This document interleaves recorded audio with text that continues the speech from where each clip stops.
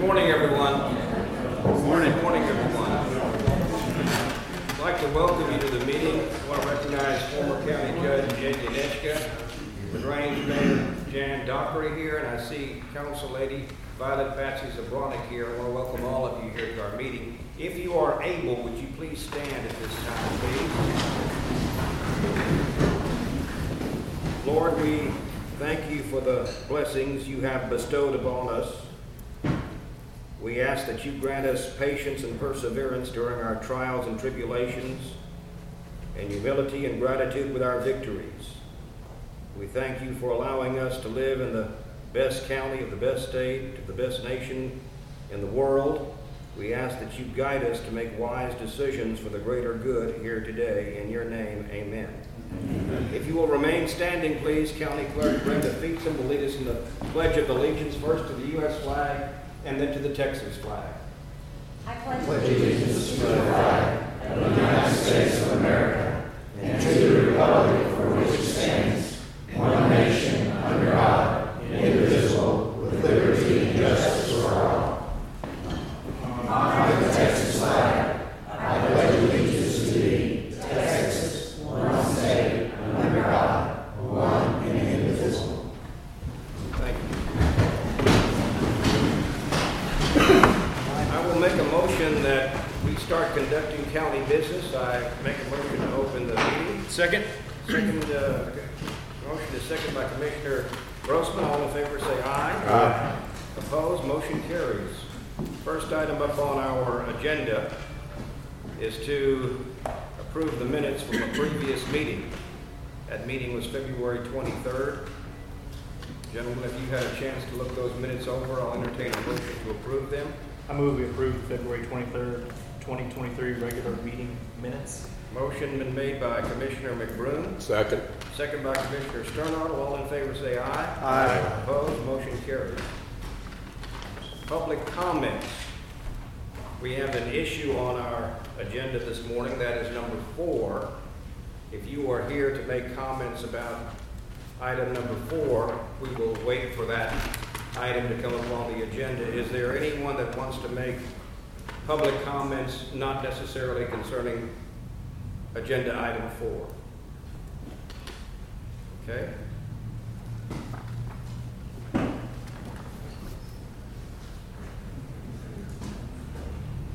Our next item is to consider and take appropriate action.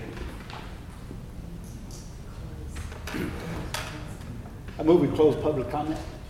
Motion's been made by Commissioner Birkenhoff to close the public comment section. Second. Second by Commissioner Grossman. All in favor say aye. Aye. Opposed? Motion carries. Next item is the signing of a proclamation proclaiming the month of April 2023 as Autism Acceptance Month here in Fayette County. I believe we have Destiny Pensick with us this morning. Destiny, are you here? Okay, great. I'll keep it really quick because I know you'll have a long agenda. But with Turtle Wing Foundation, we serve all learning disabilities, but Autism Acceptance Month has a special place in our heart. In the past, it's always been Autism Awareness Month, but we want to take that a step further and not only create awareness for those who have differences, but create acceptance within our communities. And our wonderful rural areas are filled with that acceptance, and we want to take that even further and continue with Turtle Wing services, but also recognize all of those in our counties that, like I said, are a little bit different than us, but are just as gracious, just as kind, and deserve the same opportunities to grow and love and play. So, thank you. Thank you. Thank you, Destiny. Thank you for what you do. Do I have a motion to accept Destiny Pensick's remarks? I move we sign a proclamation proclaiming the month of April 2023 as Autism Acceptance Month in Fayette County. Do I have a second to that? Second. Second by Commissioner Sternadel. All in favor say aye. Aye. Opposed? Motion carries. Cassie, we sign that proclamation at this time? We can, yes, if you want to take a picture real quick. Destiny, why don't you come on up here, please?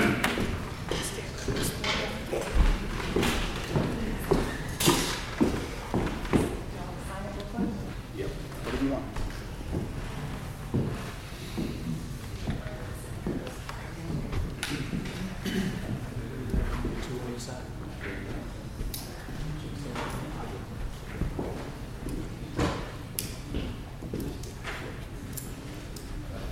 You can stay in the middle and hold it. Oh, yay.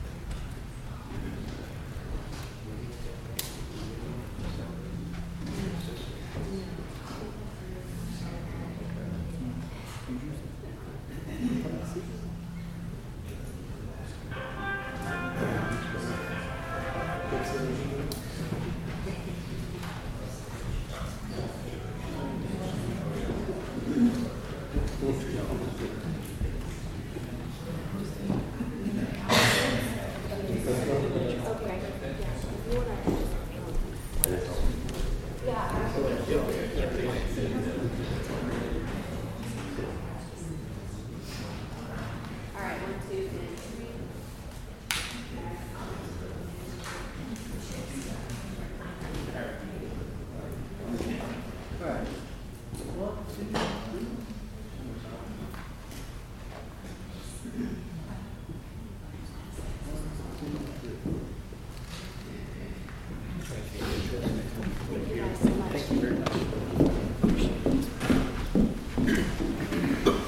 Item number 4 on the agenda, discussion concerning the transition of St. Mark's Hospital to no longer operate as a full hospital, but as an REM, acronym meaning Rural Emergency Hospital.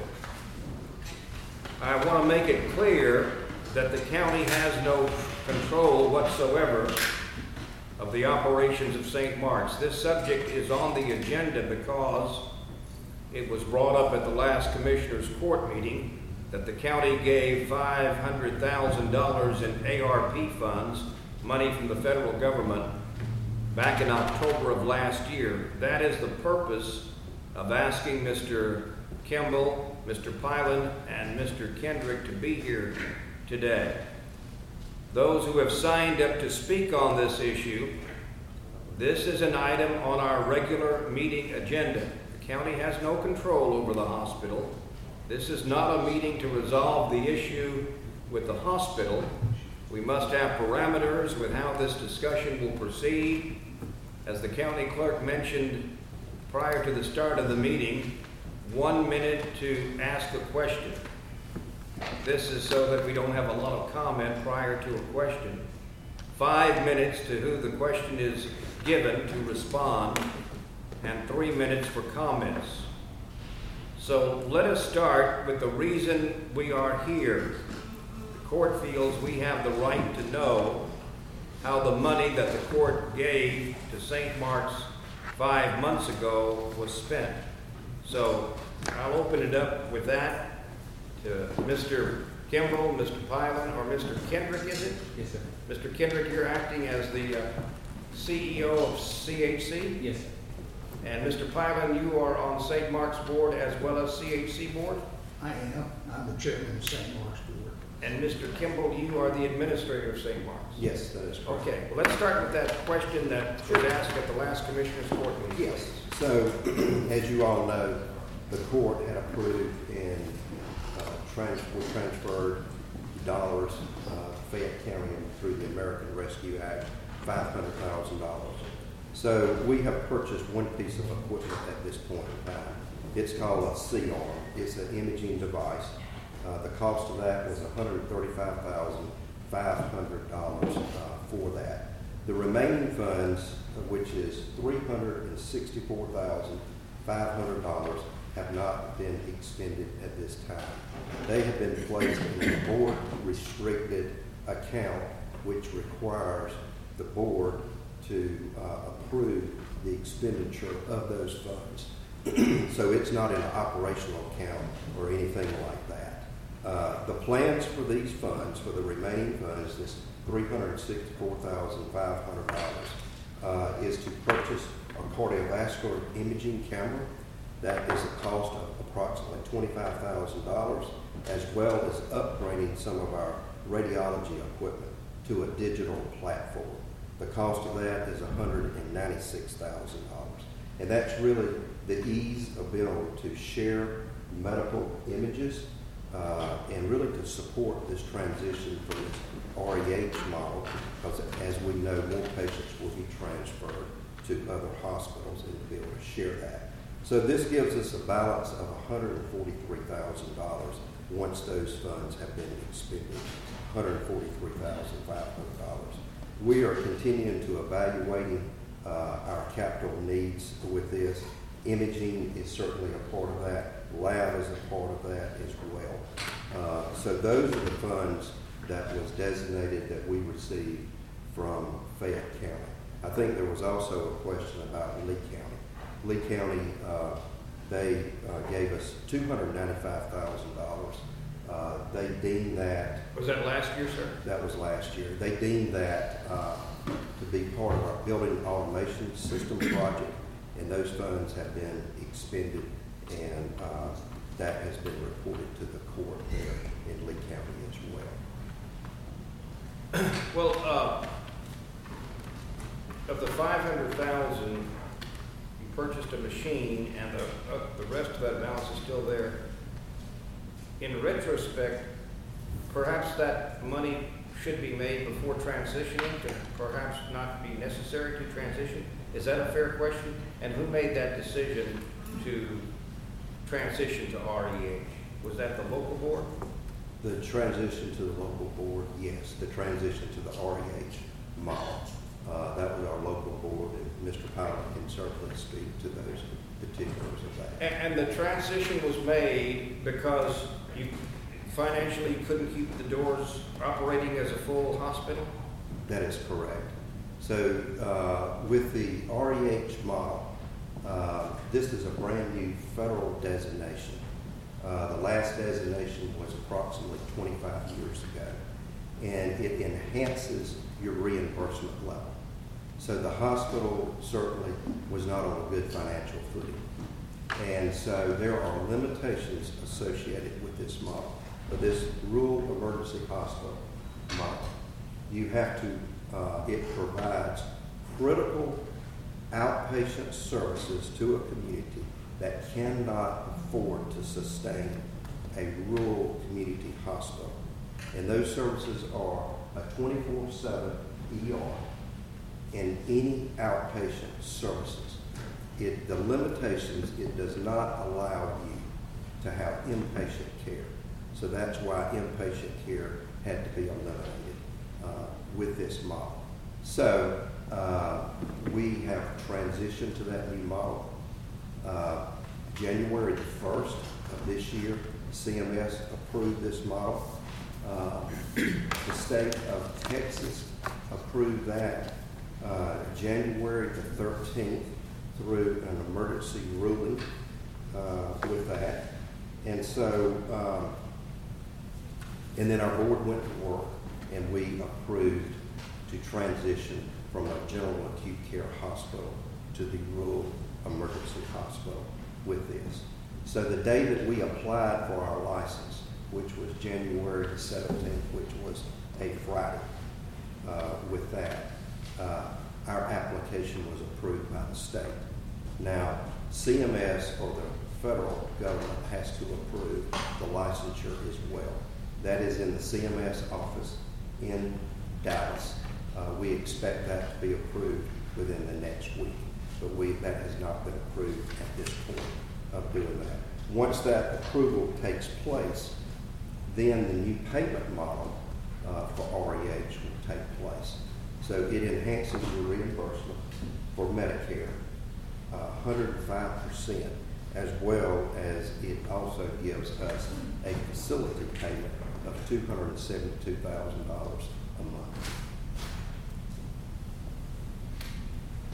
Okay, so because, if I'm understanding you correctly, Mr. Kimball, because you are now an REH, you will be receiving $272,000, I think you said, monthly? Yes, as well, once the approval from CMS, $272,000 a month, and then we'll receive enhanced reimbursement for Medicare payments of 105%. Gentlemen, before I open it up to those out in the audience, do you have any questions you'd like to ask any of these three gentlemen? The equipment that you said that you bought, with the ARP money at first, that was called the C-arm, is that what you called it? Yes, sir. That's Do y'all still have that equipment at the facility? Yes, sir, we do. There's all kind of rumors and all kind of things we get told from the community and citizens and some of your employees that y'all let go and everything like that. We were advised that y'all already sold off so much of your equipment that y'all have in the hospital. No, we have not sold off. So any equipment, we're in the process of doing an inventory. Any equipment that is potentially going to be sold, that would be approved by the board of that. One thing that we do not want to do is selling equipment. And let me state this designation, this REA, allows us to go back to a general acute care hospital. So this is an emergency rule. So if we get on better financial footing and we can provide, let's say, inpatient care or surgical care, all we have to do is make an application and we can go back to this model. So there's some leased equipment that we have to return. We have to be working with our vendors about equipment that we do not outright own and lease equipment. So that's probably where some of that is coming from. So as of this time, y'all haven't sold any of your own equipment or anything like that? I don't believe so. I think that's correct. I think so. So what's the long-term goal? What's the long-term plan? What's the outlook look like for St. Mark's? So the long-term plan and the outlook for St. Mark's is this community has to support this hospital, and that's what we need. We need support. If there's healthcare services that are needed, they need to come to the hospital, and they need, if they have emergency care, to be able to see our emergency room, to see our emergency room physicians with that. If they're needing labs, for instance, they need to come and get their lab work done. If they're going to have surgery, let's say in Austin or another area of the community, they can still come and receive those lab works here. Any imaging services, so any outpatient services tied and associated with this is what we're asking the community to support us. This financial model, this financial model allows us and buys us some time. What it doesn't allow us to do is our mortgage, and that's really the essence of why we're here. This mortgage, we owe $13.1 million on the mortgage. The term on the mortgage is we have 7 additional years to pay on this mortgage. So the mortgage itself, it is associated with HUD. It's a 242 loan. And so with this mortgage, HUD guarantees the debt on the building to the lender, and the lender is called Lumen, is who that is. So, for instance, if we were to default, HUD, the federal government, is going to pay Lumen 100% of that. So what we've been able to do with HUD and Lumen recently is we've been able to negotiate for our principal payment and our interest payment to be paid out of a mortgage reserve fund. The mortgage reserve fund is with HUD, and that is a requirement that we have to have with HUD. There's approximately $2.7 million in that. They have approved up to 12 months, but it is a month-to-month approval process. So each month we have to request in writing that comes from Mr. Pilot of that. We have to put our business plan together, what our projections are, and how the hospital is functioning. But in this model, this REH model, it will not service the debt on our hospital, on our mortgage with that. So between now and the next 11 to 12 months, that's what's got to be addressed, the mortgage on the hospital. So what's your plans for that? I mean, if y'all know that you're not going to be able to pay your debt anymore, I mean, y'all are just going to keep riding it out? Or? So part of the process is we were facing imminent closure based off of the trend of where the data was going. And one of the things that the board wanted to make sure it was able to do is if we're facing that, they would be able to have appropriate transition for the employees, give them appropriate, like the employees that actually had to be let go in the transition to the status we are now, They were paid severance. They were paid their PTO. So they wanted to treat the employees as fairly as possible through this process and continue to move the process forward. But this designation literally was approved on January 13th, and we were having a board retreat on January 14th when it had just happened. So it gave a new lifeline for hope. Okay, so the path that we're on does have a bottom line. If we hit the pro forma data that we see now, it has a positive bottom line. Right now, that number is somewhere around $600,000 positive bottom line if we can get through this transition. And I do say if, because there's still some hurdles we have to get through. That's what we're trying to accomplish right now. But if we get to that spot, we will have a positive bottom line. And then will there possibly be a path to work with HUD? So far, HUD's been working very cooperative with us. They don't want to close hospitals, but they also have a fiduciary duty to manage that debt issue. So we have bought ourselves a year to try to have new opportunities. And again, some of the information we brought for all of you today to have is the Texas Hospital Association's report on the critical nature that rural hospitals are facing right now. 1 in 4 rural hospitals in Texas are at imminent risk of closure. Okay? That's from a company called Kaufman Hall that was put together by the Texas Hospital Association. 1 in 10 hospitals in the state of Texas are at risk of closure. The rural hospitals are in more danger. But not just in that category alone, there's all kinds of activity that are going on, like this rural emergency hospital designation. There is efforts to be had.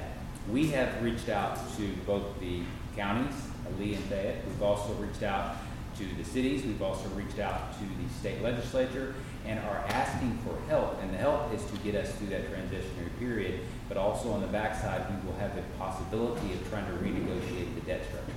Okay. Back in 2010, the debt was $23 million. So it's been paid down over the years under a mortgage. So that debt is gone down considerably, but now we're at a spot where there's not enough financial performance of the institution to serve it under its current terms. Excuse me, but if we can show stability, we may be able to cause that to get redone later. We've bought some time. Mr. Kendrick, I missed that number. What did you say the original debt was, please? I believe in 2010, which is when CHC came to the table, it was $23 million, 23.5, something like that. And today it's 13.1. How much in COVID funds did y'all receive? So I've got that information.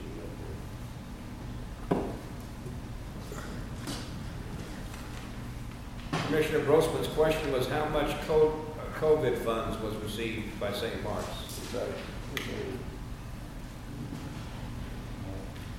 Answer that question. So we received $13.6 million in COVID funds. So $3.9 million was in the form of a short-term loan that had to be paid back to Medicare. Medicare, it was called Medicare Advanced Accelerated Payments. Those funds have been paid back in 2022. We received $4.4 million in COVID provider relief funding. Of that amount, of that 4.4, 3.1 million was to offset lost revenue by the CDC directed shutdown on all surgical and other services during the early months of the public health emergency. The remaining 1.3 paid for increased costs utilizing contract labor personnel, additional pharmaceutical and supply costs and equipment needed to care for patients that were hospitalized and treated for COVID. All the provider relief funds were utilized to prevent, prepare for, and to respond to the coronavirus pandemic. $3.8 million was received in the form of 2 separate payroll protection program loans that ultimately was forgiven. These funds allowed St. Mark's to retain and pay all the staff during the beginning of the pandemic period, which all surgical and elective surgeries were ceased. So when you say 2 parts, are you saying it was 3.8 twice? Or No, it was it's 3.8 combined? 3.8 combined, yes. And one comment on that, during that period of time, the big piece of it was the fact when they came in and said, you can't do surgery, you have to be shut down. So they didn't want the employees not to be able to be paid, they didn't want the organizations to suffer the ability to service their debt. So they came in, that's what those dollars were to offset the revenue that you would have had. So the COVID dollars couldn't just be spent on anything that someone wanted to spend them on. They have to be meeting the criteria that he just mentioned. It's covering, it's either preventing COVID, addressing COVID issues, or personnel costs. But it was a very defined area that has an audited process to make sure those dollars were spent for. They didn't go to any organization, any individual. They went to service the needs of COVID. And during COVID, the hospital serviced over 2,300 COVID patients. It was essential that it was there to do that. Through the American Rescue Plan grant, we received $929,000. Through the state of Texas Department of Agriculture, it was $334,000, as well as we received $250,000 from the American Rescue Plan from the federal government, which flowed through the state. But again, all of these funds, these $13 million worth of funds, were related to labor, both contract as well as staff, lost revenue due to the shutdown, COVID supplies, equipment, and pharmaceuticals. As you know, there are no new COVID funds available at this point. You know, one thing you said earlier that I just don't agree with whatsoever is that you said that one thing that has to be done is that the local community in Fayette County needs to help support the hospital. I think that's what the citizens have been doing over the past few years. We've been coming to your hospital. We've been putting our trust in you. And I mean, that's just my opinion, but my opinion is that it's not the citizens' job to bail you out every time there's poor management that is done from the top down. That's not the citizens' responsibility. Every time something's not done right, you can't come to the citizens and expect them to foot the bill. And I feel this way, and numerous of my constituents that have called me whenever all this took place, that's exactly how they feel. And another part of it is that nobody, well, I shouldn't say nobody, the majority of the people that have responded to me and called me, they do not trust CHC one bit. And they say that the only reason that the bond did not go through is because CHC and not having enough transparency. Well, I'll speak to that representing CHC. CHC.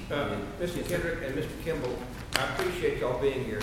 When you talk, could you speak as loud as you could, please? I know some folks in the back can't quite hear you, so for their benefit, please speak as loud as you can. Certainly. I'd like to speak to what Commissioner Bishop said. So, one, I want you to understand who CHC is. CHC is a healthcare company that's been around for 27 years.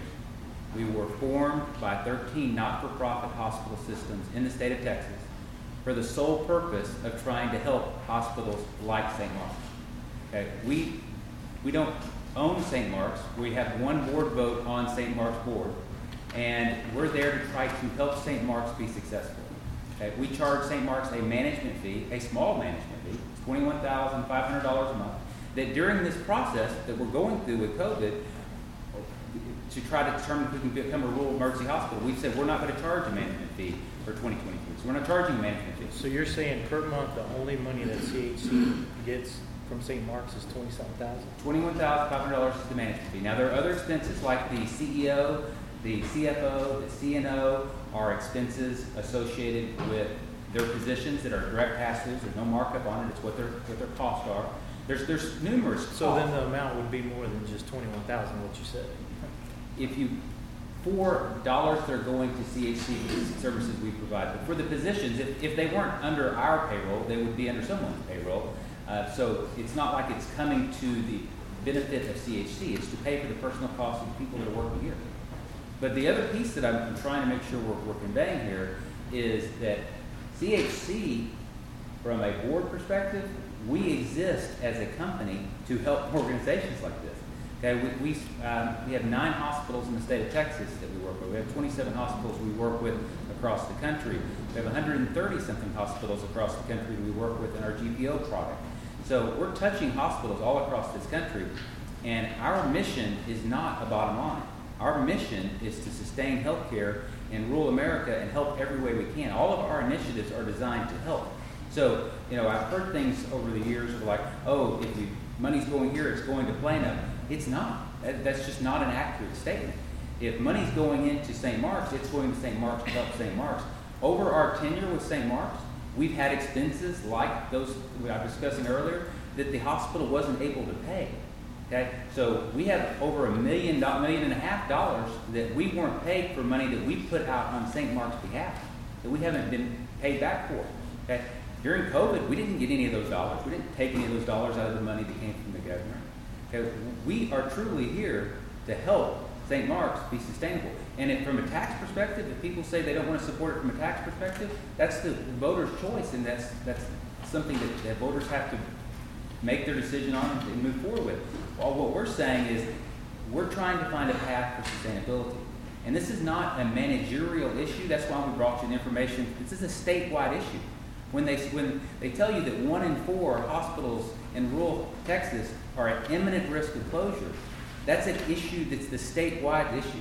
This is not because CHC is pulling money out. I don't want to get too far down this path, but the reality is the dollars that are spent very efficiently, and the costs are the bigger problem that we're facing right now. The hospital was at risk of closure in 2019 when we were looking at selling the hospital. We were trying to sell it to an Austin-based system. That deal fell through. It was an imminent closure then. That's why it was looking to be sold. But then when it didn't sell, they went out for the tax referendum. That failed. If that had nothing else had changed, the hospital probably would have closed. But then COVID came, and then these relief dollars took us from where we were in 2019 to now, when we're back in the same spot. But when we were in the same spot, then the legislature passed something that said, hey, you can try a rural emergency hospital designation. Okay, that's another chance for us to keep as much services in this community as possible. And that's what we're doing. We're trying to continue to find models that keep as much health care in your community as possible. And if the community chooses not to help from a tax perspective, then we'll do everything we can to make it work without that. But the support that Mark is speaking to mostly is what you said. When people come to that hospital and receive services, the hospital's got great awards for service, for success, top 100 hospital awards, quality awards, improved its health grading awards. I mean, it's had great improvements in all of those things, and it's providing good quality care. The staff there are doing a great job. When your expenses go up by 30%, which is what they've had happen at the hospital through the pandemic, not because someone wanted to go throw money at something, but because it's costing that to employ the same people to do the same jobs. It's up 30%. Their margin was less than 2%. Now it's losing money. We're trying to find a way to help them be sustainable. Do you know how many rural hospitals have closed over the past 3 years? Over the last 3 years in the country or in the state of Texas? State of Texas. There's probably only been a handful. I think it's been 0. I don't think any. There's been some that have closed, yeah. I don't think there's any. I don't think there is. I might be wrong. At least within the past 2 years, there's been 0 hospitals. Rural hospitals that have closed. Well, Mr. Brosman's comment for you is that it's his understanding that there's been no hospital closures in the last 2 years in rural Texas. Is that right? Well, in the last 2 years, because of the pandemic, the dollars that have came in through, like we were talking about here, have sustained a lot of hospitals. I apologize if I think about during the pandemic period, that's just been another world for us. So if the pandemic funds wouldn't have come in, this hospital probably would have shut down in about 2019? Yes, sir. It would have probably been, and then HUD would have taken a big hit because HUD is owed $13 million. Y'all would have lost $1 million. $1.5 million. So it's to y'all interest to keep it open. It's the community's interest to keep it open, but 2019 it would have shut down. Today it probably would have been bought out, and it would have been, someone would have bought the hospital and it probably would have been opened back up. It just seems like we're kicking the can down the road. Now we're going to this rural emergency hospital. I don't know who's to say in a couple of years when those funds run out, because this $270,000 you're getting won't pay the mortgage, right? No, sir. The math is to say it won't pay for itself. So, I don't know if we're getting anywhere at all, other than kicking the can down the road, and then 2 years from now we start back over right here again and saying, hey. Have y'all been approached by anybody? So back, actually part of your question which you're stating. So back in 2019, actually in 18, the board made a decision to go out and engage an external consultant to see, is there anyone that's willing to come in and partner to buy St. Mark's? Okay, so that was after we had an Austin-based healthcare provider that we were trying to sell to. That's what we thought was happening, and then at the last hour, it just didn't go through. So then the board moved forward with engaging an outside consultant to go out and say, is there anyone out there that will work with St. Mark's, will buy St. Mark's, that will come in and provide help? that company was not able to find anyone that was willing to come in and do that, and that's why we keep trying to kick the can down the road. Well, if they would have came in, they probably would have had to take on the $13 million debt on top of it, right? Yeah, if someone were coming in, they either have to take on the debt, or it's going to have to go through a bankruptcy and come out of bankruptcy. I mean, I don't know why anybody would want to buy a hospital and take on $13 million on top of it. Yeah. So, I can see why nobody wanted to take it on, because Yeah. Mr. Kivick, Commissioner Birkenhoff's question, you agreed with it. He said the $272 a month that you get from the government as an REH does not meet the debt, and you said that's correct. But is that correct? Is the debt more than $272,000 a month? With the $270,000 into operation, paying all the bills, what's left at the end of the year will not be enough to service the debt. The debt service annually is about $1.9 million. Okay, so if you only put it toward that, then the math would work. But you have to operate the hospital. The dollars that are left over after operating the hospital are not sufficient to service. I understand, but to clarify that, the debt service, the 272 it does not exceed 272. The debt service. The debt service annually is about $1.9 million. And what does that compute to a month? But it's less than 272. Yeah. 166. Okay, 160. Okay. So to Commissioner Birkenhoff's question and point, and you agreed to it, that wouldn't be accurate to say that the 272 doesn't cover the debt. It does. It doesn't make the operations profitable enough to service the debt.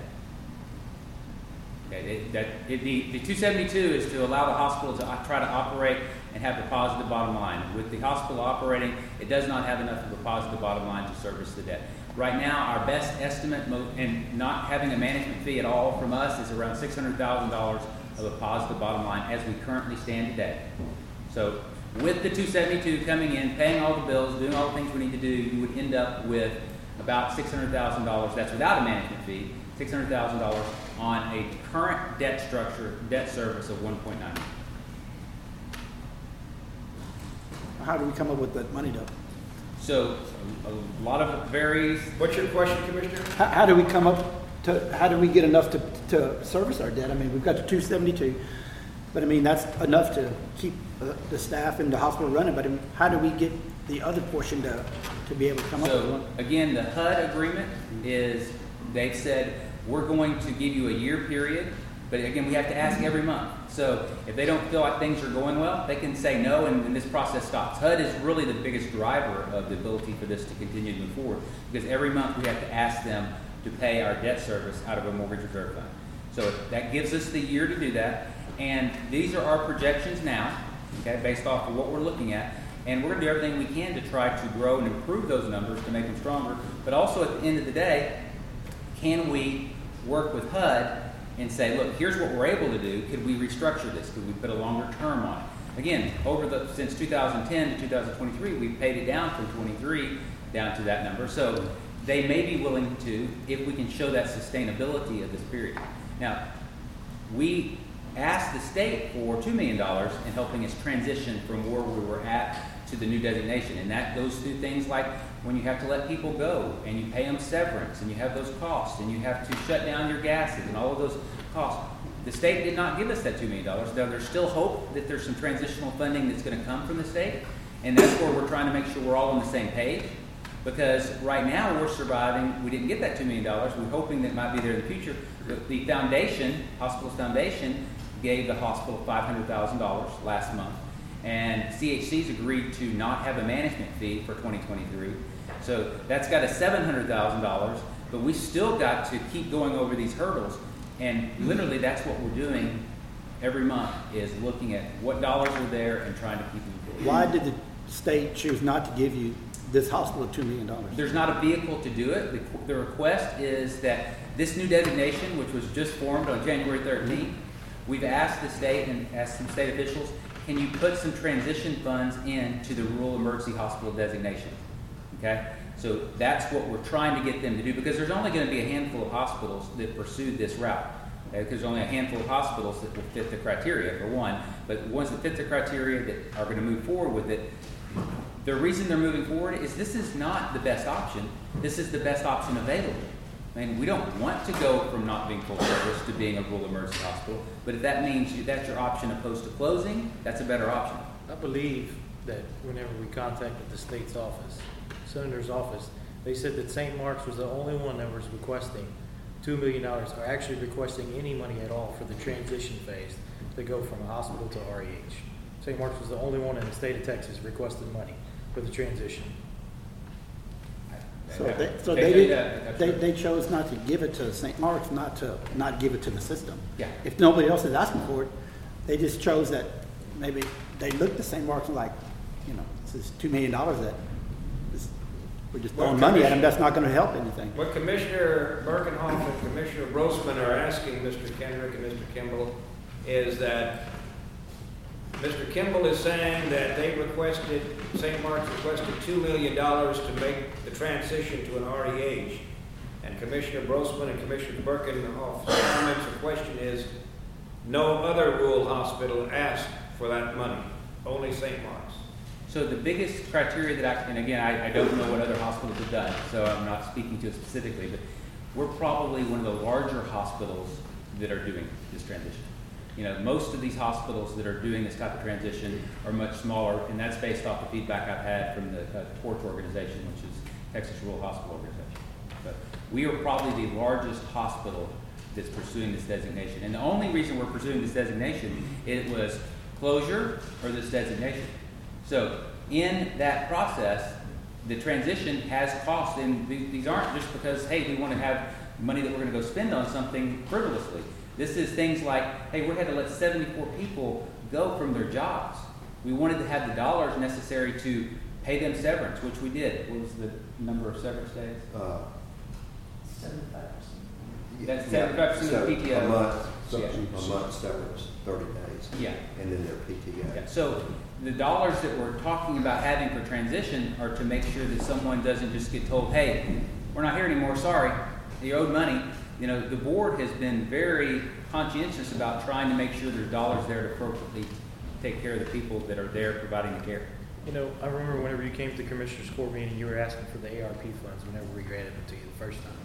And you said you were going to buy for updating equipment and some other services y'all were going to do and stuff like that. I can't remember exactly what it was exactly, but I remember you said it was for updating equipment and purchasing equipment. I find it hard to believe that we gave it to you on October of 2021. That's correct. October of 2021. And here we're in 2023, and you still haven't spent not even half the funds. You said you spent $135,000, correct? Correct. To date, that's all you spent. That is correct. So did you not? You had to have some kind of plan. I can't remember exactly your whole presentation that you gave us that day on the equipment and stuff that you were going to spend it on, but you had to have something planned. We have a Mr. Kimball, let me shout that question out so the audience can hear Mr. Grossman's comment. Mr. Grossman says he is a little puzzled, that's my word, not his, a little puzzled that the revenue that the hospital received in October of 21 is still sitting there. Why hasn't it been utilized? I'm going to give it one quick comment. The board chose to take those funds and put them into restricted funds. Okay? The board is facing very dire financial information. So partially I would look at it from the perspective of instead of going out and spending money on something, they're evaluating the financial dynamics of what they're in. And someone comes in and says, hey, we want to go buy this. But, well, unless it has an immediate return, you may be buying something that, 6 months down the road, you're having to say, we're going to be closing. Hey, we spent this money on something. Now we're going to go sell it for 60% of what we paid for it. So you already knew back in October of 21 that y'all are in such financial... I stated earlier, we knew in 2019 when we went out and were trying to sell the hospital, and we explored other people to try to come in and buy the hospital. When we explored it in 2019, we were in that kind of trouble. I guess my question would be, well, then why did you come to the court saying that you want to upgrade your stuff and buy new equipment and everything if you knew that the hospital couldn't support that at the time? Well, again, the goal, you don't go into something thinking you're going to fail. You go into something trying to provide more services, generate more revenue, provide more jobs, and take care of patients. But apparently you haven't if you only bought one piece of equipment. Yeah. I mean, do you understand what I'm saying? I mean, you're saying, yeah, you have to go forward. You have to try new things. You have to get new equipment, try to drum in more revenue, get more customers coming in, more patients and stuff. Well, how are you going to do that when you only bought one piece of equipment and you have $364,000 still sitting there? That money is there to. So I mean, you say it one way, but then you say it another way. Well, we have to make sure that we're careful with this, and we don't want to spend it. We didn't want to spend it on something, and then we can't afford it. But then, out of the other side of your mouth, you're saying, well, we have to go ahead and we have to buy this. We have to buy this equipment so we can pull in customers and patients and stuff like that. Well, it can't go both ways. It's either one way or another. Well, the decisions were made during a pandemic where the world has never experienced and never faced, and we were dealing with a day-to-day issue of how best to take care of the patients and how best to spend the resources we had. And the board looked at that and kept that money in a safe space to say, we've got to figure out where we're at. And no one knew what, in healthcare period, what was going on during the pandemic. And so during that period, I think the decisions they made were very... I mean, maybe Angela can speak to this on the ARP funds, but, I mean, they have to be used. You can't just put it in savings and hold on to them, correct? Exactly. That money was supposed to be spent to be returned back into the economy for the purpose of getting the hospital or whatever back on and moving forward so that it was a profitable operation. That's what it was supposed to be for. It was not supposed to go in restricted funds and sit there and gain interest. That's not the use of the ARP The funds. purpose of putting it in restricted funds is just so that it's not just gone. It's like, oh, here's some expenses that were paid, operational expenses that were paid, and they're legitimate operational expenses that someone could have said, hey, we're spending this for. But to make sure and have a good track record of the dollars, that was what was done. So I would suggest to keep them in that restricted funds now, because if this thing shuts down in 2 months, maybe y'all can just give it back to us, and we'll use it for the rest of Fayette County. So maybe it's in the best place it could be at this time. Mr. Bergenoff, would you repeat that a little louder? I would say maybe we should leave the $364,000 in the restricted funds, because if the hospital shuts down in a month or two, maybe they can just give it back to the county and we can use it for the rest of for some other projects. I hate to spend $300,000 on a machine and then it goes bankrupt and then the thing is sold for pennies on the dollar. It's just money wasted. I mean, I'm not certain if it can be given back, but I would say don't go spend it on machines that you may not even be here in 2 months. We need to try to, I know that's not the plan, you don't plan to fail. But I hate to see it being spent and then in the long run, this hospital has to shut down regardless. I don't know how close it is to that point. So the hospital is on a monthly basis dealing with asking HUD for the ability to pay its debt service out of mortgage reserve fund. It's looking at the revenue that it's generating and the expenses that it has, and then also trying to make sure that it maintains a position so that if it looks like it's not going to be sustainable, that we don't just tell our employees goodbye, that we treat them fairly, treat them according to our policies, and try to make sure that they're cared for on a orderly transition to closure if that's what has to happen. I'm just telling you, there's business downtown that shut down tomorrow, and it's just part of doing business. I mean, if it shuts down, I'm sorry people lose their jobs, but I can lose my job tomorrow too. It's how much money was spent out on severance packages on this when these 70 employees were gone? I mean, sure, it was a lot. I mean, if we don't have money to pay the bills, how do we even get money to do a severance package? I mean, that's a legitimate question. Where did that money come from? It's the dollars that are remaining in our cash that is dwindling down, that we're trying to get to the point that So you're saying right now that you're relying on the state funds for the REH, and then also you're relying on the HUD funds, correct? the HUD fund is a monthly request for them to let us pay our debt service out of a mortgage reserve fund. And they've said that they plan to do that for the 2023 year. Okay? But we still have to ask every month. So what happens, I'm pretty sure we know, but what happens if the state would cut back on the REH funds, and then that would pretty well do y'all in then? Hey, we are still in a very difficult position to maintain stability. But this is not like the normal business perspective of, hey, I've got a business and it's not going well, my expenses are up 30%, so I raise our costs. We can't raise our costs. No matter what we decide to charge, we still get paid what the biggest payer for healthcare services is CMS. And CMS pays us what CMS pays us based off of a variety of formulas.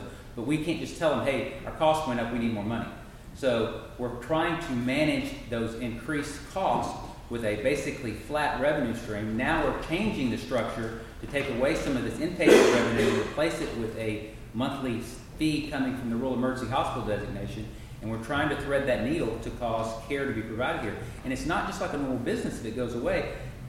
If a hospital goes away, things like a county, I think I've had some conversations around the EMS expense. Probably Lee and Fayette County will face over $1 million more in EMS expenses if St. Mark's is not there. And those kind of things. When the 2,300 people that got care for COVID at the hospital during the pandemic, if it's not there, they've got to go somewhere else. That's a critical issue.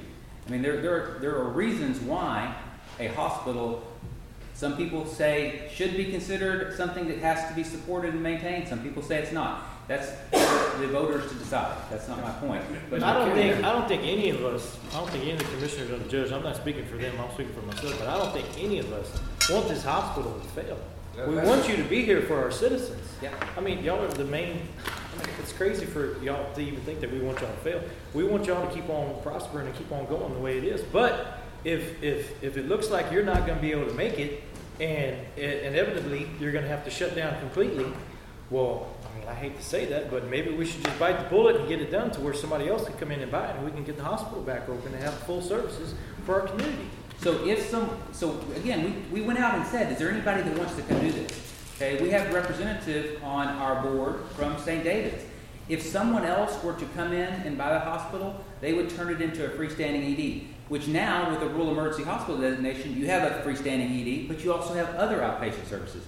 So if it were to implode and have to get closed, the vast likelihood, if anyone is interested in coming in and buying it from HUD for the dollars that they're now trying to figure out, which would be a great reduction, they would be coming in to put in a freestanding emergency room, which is less than you have with the path we're trying to pursue. How do you know that, Mr. Kendrick? How do you know that whoever comes in isn't going to try to make it a full-fledged hospital? Well, first we went out and the board engaged an organization to go out and see if anyone was interested, and we have talked to all of the major providers of healthcare in the state and say, hey, would you be interested in St. Mark's? Would you be interested in coming to St. Mark's?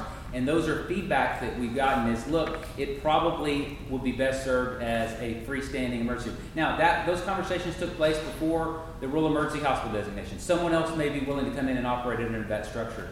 But as far as in the past, when we asked an outside vendor to help us find someone, they weren't able to find someone. And in the dialogue around, is there anybody interested in doing anything at St. Mark's, the feedback is it would probably end up being a freestanding emergency room. But you say that you have no certainty of that. I only have my opinion of doing it and working with people in the state. I'm on the Texas Hospital Association board. I know what's going on across the state. I know what's going on where places are looking at closure. Is there a timeline on when the funds have to be used? 2027.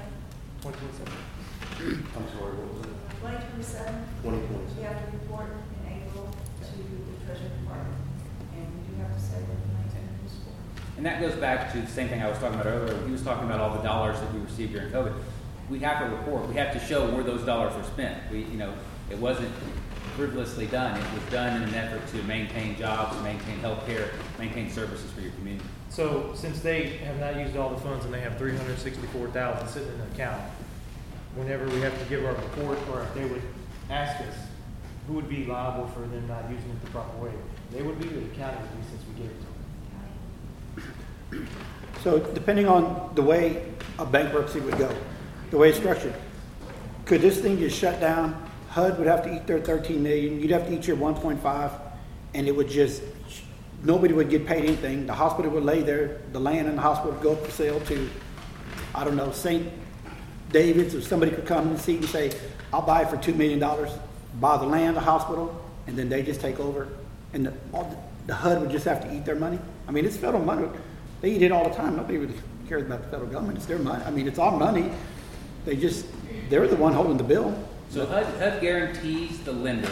Sure. The lender representative is Lumen. So if Lumen doesn't get paid, then HUD ends up paying Lumen off, and then HUD has a note for a piece of land, and they would be in a situation of trying to find someone who would pay them as many of those dollars as possible. So somebody could come in there and say, listen, I'll give you $2 million, and HUD say, it's the best deal I got. here's $2 million, I'll take it.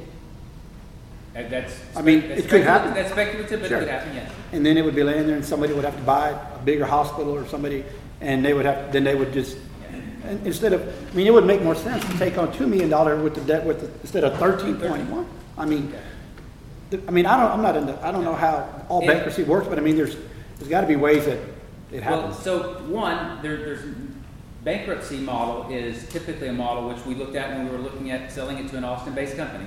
It was to bring it out of bankruptcy and have someone new operating it. Okay? When you don't have someone like that to do that with, then there's no value in it because you're in the exact same spot you just described. But what you just described is also partially to your answer question earlier. You know, if we only had $2 million of debt to service, okay, I told you that the math that we look at right now is we think we can get it to $600,000 annual positive bottom number. Okay, that would service a $2 million debt. It won't service the $13 million debt. So maybe when we get to the positive side and we have some positive numbers, which all of this time we will have been continuing to provide health care in the community as much as possible, then maybe we'd say, look, this is just going to implode. You're not going to get your 13. Well, can we refinance it? So that goes back to, there is hope if we can show a positive performance, financial performance, and possibly look at restructuring of the debt. You're also rolling the dice that somebody's going to buy it. I mean, there's no guarantee. I mean, that's the other thing. I mean, and this whole designation was to keep as many employees with jobs And as much and service to keep an emergency room here that's guaranteed for the time being. The other option, there's no guarantees. I mean, the other thing is healthcare is in trouble. I mean, hospitals in the bigger cities, you can't get rooms anymore. I mean, something has got to change at the federal level, the state level, to make these rural hospitals need to succeed. Because the urban hospitals are getting too full. There's too many people moving to Texas and there's not enough hospitals being built along with power plants. I know, but I mean, you can also gotta look at it from the federal government side. They just gave you $13-something million money to help y'all out. I mean, I know that y'all were swamped with COVID and everything. I'm not denying that one single bit, but $13 million, you know, that's a pretty good chunk of change right there. And over that 2-year period, it was revenue that was there before that wasn't there going forward because they said you can't do these things. All it was offsetting that revenue that allowed us to keep. So, I mean, again, I agree with your point. Hey, it's $13 million, but understand that hospital is generating a lot amount of revenue, and that a lot of that revenue is going to pay for a lot of expenses because we're basically spending it all with virtually no margin. Health, again, I want you to understand this is not a St. Mark's issue. This is not a LaGrange, Texas issue. That's why we're leaving you with some information, encourage you to research it. But 1 in every 4 hospitals in Texas in the rural markets are imminent risk of closure. That's not me saying that. That's the data that's out there. And 50%, I work on a national level, 50% of every American hospital, I think actually the number is 48, I'm rounding. I think it was 48%, are in the red. Okay? So this is a national issue. This is not, hey, you're doing this or you're doing that, and you need to change this, you need to change that. 50%, 48% of every American hospital operated in the red. Okay, we have a national problem. It's a big issue. Do any of the commissioners? Judge? Yes. May I just, I've heard the number 13 million thrown around a couple of times from our side. We got 13 million. We had to repay 4 million, so we only netted 9 million that we were able to use. So That the 13 that they called it Medicare advance payments. They gave you the money that you would get from Medicare, and over the future they took back pieces of it. So that's been taken back. So they basically said, "Hey, we know you're going to be crushed for cash. We're going to give it to you up front, but we're going to take it back over the going period going forward," which they did, and it's all that's been repaid at this point. Unless the commissioners have any other questions or comments, there are, as I count them, 11 people who have signed in for questions or comments. The first 5 will be Steve Hillhouse, Joe Jameson, Ed Yanechka, Richard Chernowski, and Jeffrey Parker. So we'll start with Mr. Hillhouse, please. Yes, I've got a question that's been on my mind for several years about the actual accounting and the financing of the hospital. I pulled up through public records the most recent financial statement that's available. I'm not an accountant. I've been in business here for 40 years, but it is a very solid financial statement. As long as that financial statement reads like that, and you're broke. So the financials of the hospital are audited every year, so they're basically, I looked at the these are audited financials, and I was telling you that that is what the hospital is currently operating at, with a deficit in revenue compared to expenses. We have less revenue than expenses. That's Not according to your financial statement. yeah, he's actually signed in to speak to, so please keep that in. Jerry Brown, I'm the CFO, please. Yeah. Why don't you stand up, Mr. Brown? When you get money from the government's funds, you have to take that in and you recognize it as revenue. So Yes. we did recognize quite a bit, $3 million, something like that. I don't know the number exactly offhand, but a lot of that number in the net revenue and the financials are part of the COVID funds. Yeah, that's part of your income. Right.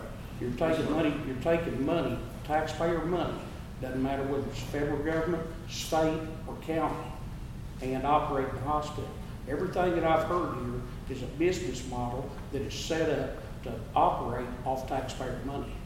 Haven't heard anything positive about getting the operation of the hospital back to a point where it runs like a business.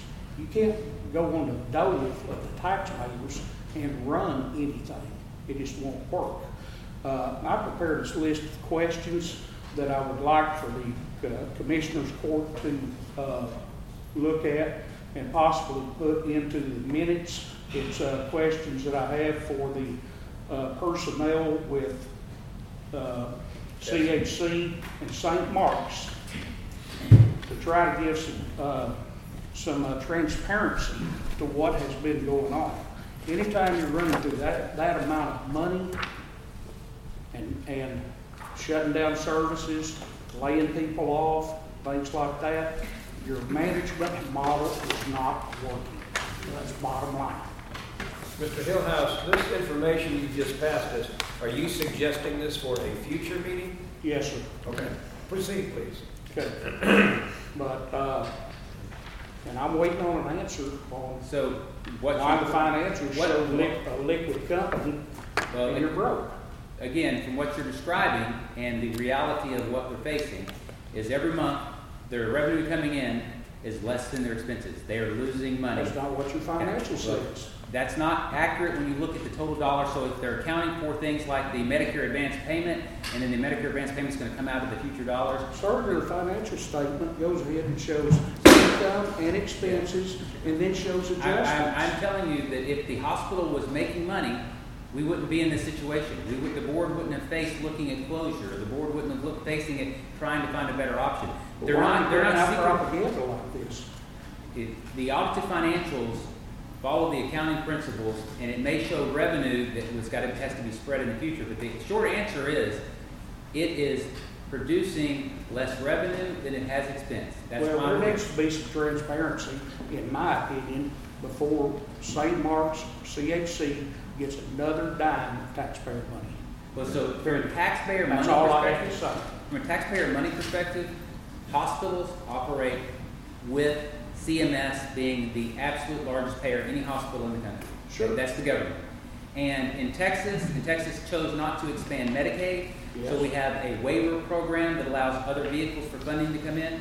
But there are virtually no rural hospitals that would not survive without those supplemental type dollars. Okay, so that's that's a given, sir. Okay. But what I'm saying, these other hospitals aren't shutting their doors. Well, what I'm telling you is, based off the data that's out there, is a lot of most people. of the commissioner said earlier. Yeah. In the past 2 years, there's not been one rural hospital shut down in the state of Texas. And right now, the only hospital in the state of Texas that's asking the state for funds is St. Mark's. Something's wrong. That's not an accurate statement, but as an example, I know Why is it not accurate? because there's a hospital in San Antonio that is doing the same thing. That's actually a much larger hospital that's closing right now. And instead of going to the state, they went to the safety net hospital, university, and said, hey, if university doesn't take over a hospital, it's going to close. Okay, there are going to be many more hospitals in the state of Texas that close. if we do not do something about the reimbursement system and the ability to generate enough revenue to cover our expenses. 1 minute, please. I'm fine talking now. Yeah. Well, I just want to say one point. I've been in the oil and gas business for many, many years. It's a highly regulated industry on what you can produce, what you sell your product for, and expenses always go up. The management has an obligation to go ahead and cut expenses to the point to where you break even. And that's just simple business. And that's what's I realize happening. medicine is a little bit different. Yeah. But in my opinion, it's mismanagement. But what you just described as cutting expenses is what we're doing. When we go to a rural emergency hospital, we're cutting expenses to get them in line. You cut services to go ahead and generate more money from the government, is what you did. And I'm finished. Mr. Hillhouse, we will accept this, and what you're asking the court, as I understand it, is to have perhaps in the future, at another date, have these gentlemen back if they'd be good enough to come Yes, back. sir. I would like for those questions to be Okay. answered some time. We will accept that. There is probably a group of Fayette County citizens that would pony up the money to salvage this hospital. But you've got to have transparency to see what you're doing. You know, there's no P&L that a person can look at to see if you can even get a business plan. I would, as far as Mr. Hillhouse's last comment is concerned, I would say that when this issue came up before the voters and failed miserably, one of the problems was a lack of transparency, certainly the perception from the public that it was a lack of transparency. From Mr. Hillhouse's comments and questions, we will go to Mr. Joe Jameson. Good morning. So the question I have is pretty simple, because I understand what you're trying to do, and I like the explanation that I'm hearing, basically. And I don't know enough about it. I don't operate in your business. I'm in the real estate business. But I'd like to know, since the hospital rooms now are not in use, have you looked at, or are there any prospects for repurposing that could generate additional revenue for the hospital? Maybe as an outpatient surgery center leased to another center. I mean, have things like that, I'm sure, have been discussed, but are any of them feasible?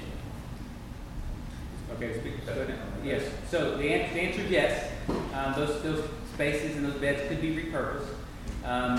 The issue that we're still chasing, and again, is trying to have a path and a plan to sustainability, because we still have the issue of the hurdle of the mortgage. But again, there's a lot of paths where we possibly could get that worked out. But if that were to be sustainable under our model, then you may say, hey, we could go lease these out for someone for a skilled unit, someone for a assisted living, someone for something else. If we're not going to open up surgery, could someone else come in as a separate licensed entity?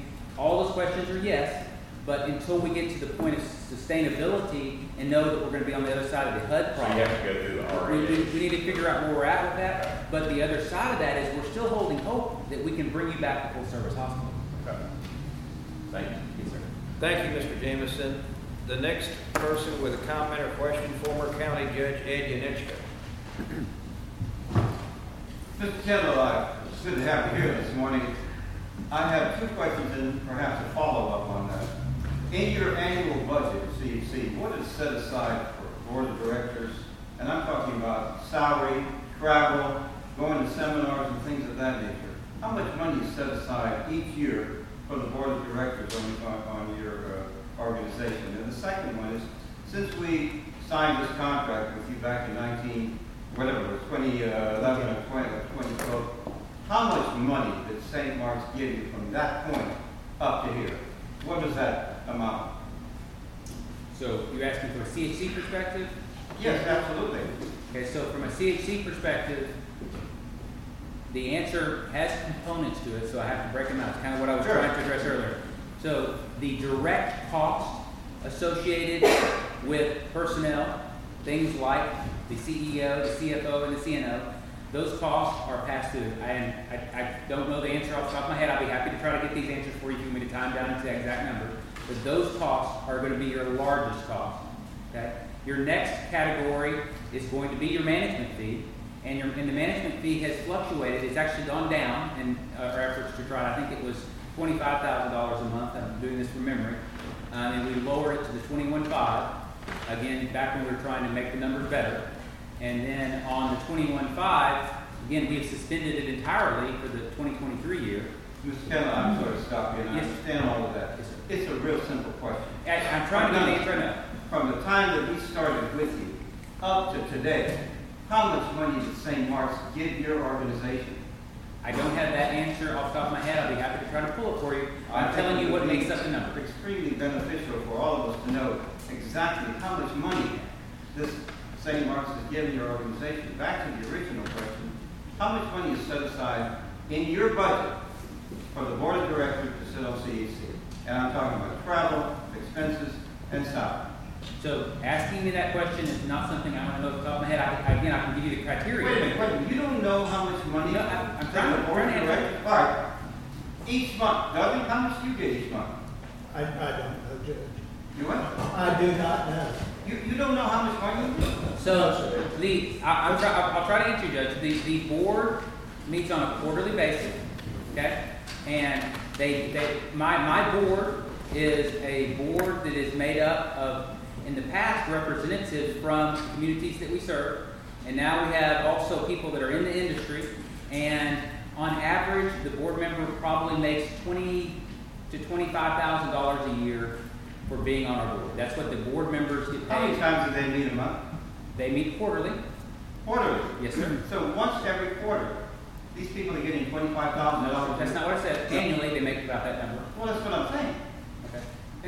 Once every 3 months they meet 4 times a year, and they make $25,000 a year. That's a hell of a deal, isn't it? Well, the amount of work that the board is actually required to put in, and when we do things like pay for our board members, we use outside agencies like Sullivan Carter to say, what is the appropriate pay for this level of work that they're doing, and that organization comes back to us and says, this is the number. When you meet quarterly, how many days are you meeting? Is it 1 day, 5, 15, or what? It's anywhere between 2 and 4. 2 at a minimum for our regular, and then we have an annual one that's longer that takes 4. If you could possibly get that information to us, I think that would be really interesting, especially the amount of money that we have spent over the years. The last question I have to say, and this is anecdotal information, I don't know if there's any truth to it or not, but there seems to be a company that's similar to yours that has gone out and saved other hospitals that were in dire need, and they have turned them around and made a profit. They allegedly came and talked to you guys and said, hey, we will take over the hospital, including the debt. And you guys said, okay, but you have to give us $1.5 million, and then suddenly that figure was more like $33 million. Does that mean truth to that at all? No, sir, not at all. No one has come to you I and said, okay, we'll take over the hospital. We had an attorney reach out to us without any specifics and said, hey, we might have someone that's interested. We might have a local not-for-profit that's interested. And our message, and we conveyed this to the St. Mark's board, our message to them was sign an NDA so we can start exchanging information. Okay? And I will tell you that based to the comment of transparency earlier, if there's people in St. Mark's that want to save St. Mark's and transparency, we can sit down and show people whatever they want to see.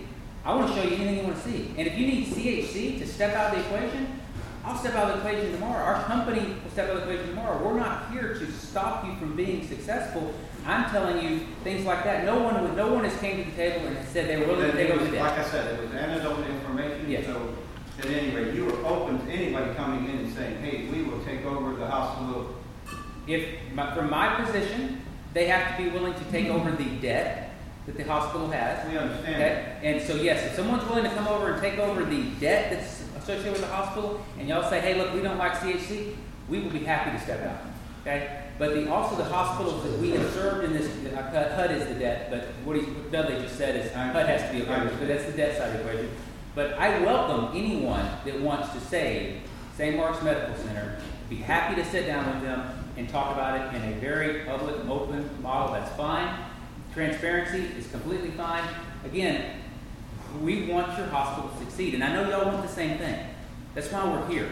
I mean, we wouldn't go through these type of meetings if we weren't trying to get you to the place where your hospital is sustainable. Well, as you know, Mr. Kendall, it always comes around to money. And, you know, and always comes down to how does this affect me, you know, and how much money am I making? And so it's a great concern for us here in the rural area when we're talking about somebody that's in Fort Worth or whatever and sitting around and perhaps making a little bit more money than, and I'm not saying that you need to, but the reality is that it would be nice if we had that book open so we could see exactly how much money is being spent and how much money has been spent by state parks from the very beginning. Thank you for being here. Thank you.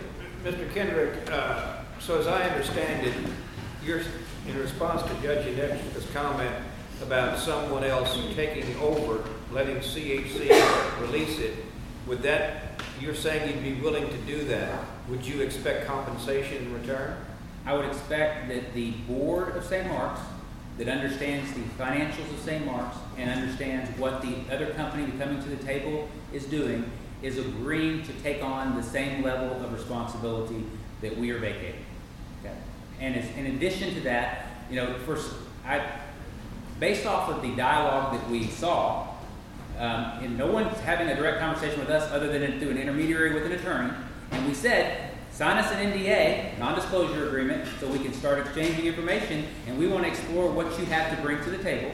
Okay? No one has been willing to take us to that point, but if someone were to get us to the point where they want to go down that path and have those conversations, yes, we will be happy to engage in those, and at the end of the day, we are a vote on the St. Mark's board, and at the board of St. Mark's, and I've told the board of St. Mark's this for as long as I've worked with the board of St. Mark's, if you have another option, a better option, back in 2019 when the hospital was facing closure, St. Mark's hired an outside organization to go say, hey, is there a better management company? Okay? We said, tell us what you find out. Again, our management fee is extremely low. The money that we're being paid for the services we're providing are not to inure to a margin of our benefit. They're there to help us sustain our organization, help other organizations. So if you've got a better option, yes, sir, I will be happy to sit down and engage with them, but I want it to go through a process where people understand it. It's not anecdotal. It's not, hey. I even tried to go a little further when I didn't get the feedback from the attorneys that I got. I heard names of communities that these places were supposed to be in. I went and said, okay, who's running these? Okay, I know who's running that. I reached out through Torch because Torch has a relationship with that organization and said, hey, let them know I want to talk. Okay, that took place. I still haven't had someone come to me. No one's wanting to give me anything other than idle chatter. I need legal documents that say, look, we're going to get into an NDA, we're going to go out there and look at this, and again, if someone wants to come to the table and think that they can do a better job, and the board believes they can do a better job, and my biggest caveat is HUD has to agree to all of this, because they hold the biggest proportion of the debt. Okay, the next three speakers will be first Mr. Richard Chernosky, then Jeffrey Parker, and then William Burnson. So, Mr. Chernosky, are you ready, sir? Judge, I'd be happy to send you Mr. Hyland's compensation in the IRS Form 990. It's on the internet. And it's not to slight Mr. Hyland in any way. It's the consolidated financial statement that goes into the federal government. Judge, Fayette Savings, one of our local lenders, was the paycheck protection program lender with 2 installments, as Mr. Kimball has stated, a total of $3.8 million.